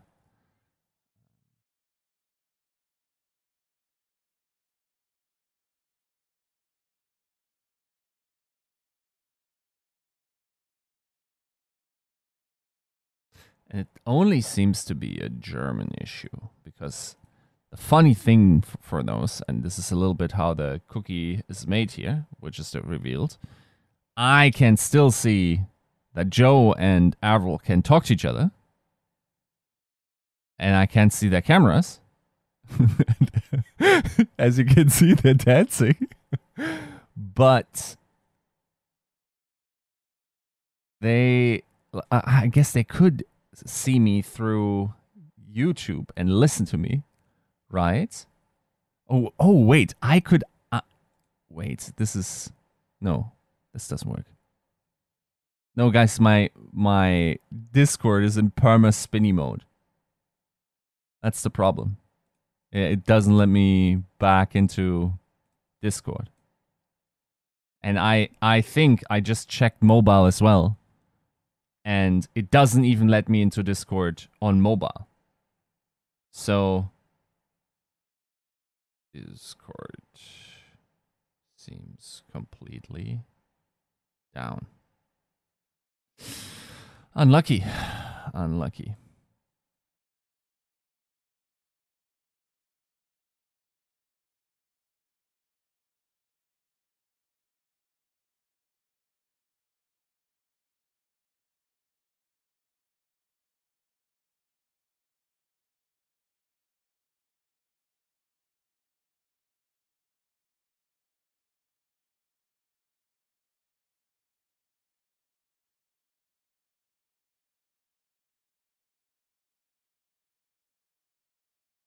We're trying to resolve this. Let's see.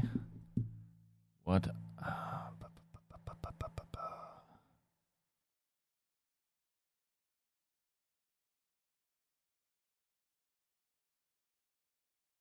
What other tool can you use in order to connect to people via voice? Is this where the good old Steam comes in? This is insane, by the way.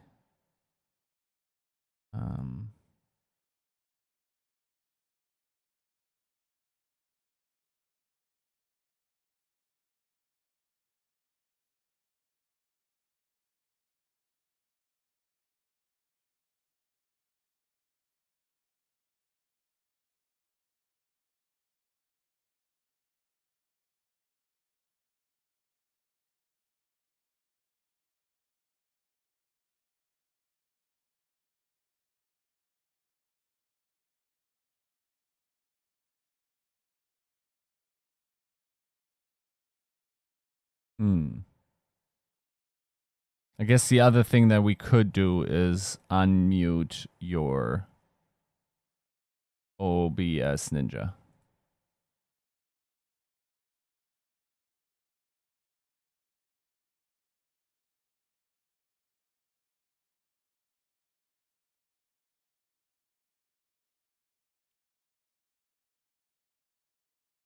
And that is episode 258. Yeah, actually. Sounds so bad through OBS Ninja. It's crazy. It really is. So thanks for watching. Yiska's Discord died. And last thing was charge. We'll see what happens. New roster. Yay, go Jimmy. Yiska, can you let us out of your basement, please? No. Can you even hear us? Yes. Yes, I can. You probably only hear me with a lot of delay. A little bit. And I can hear myself. All right then. Thanks for tuning in. Technology.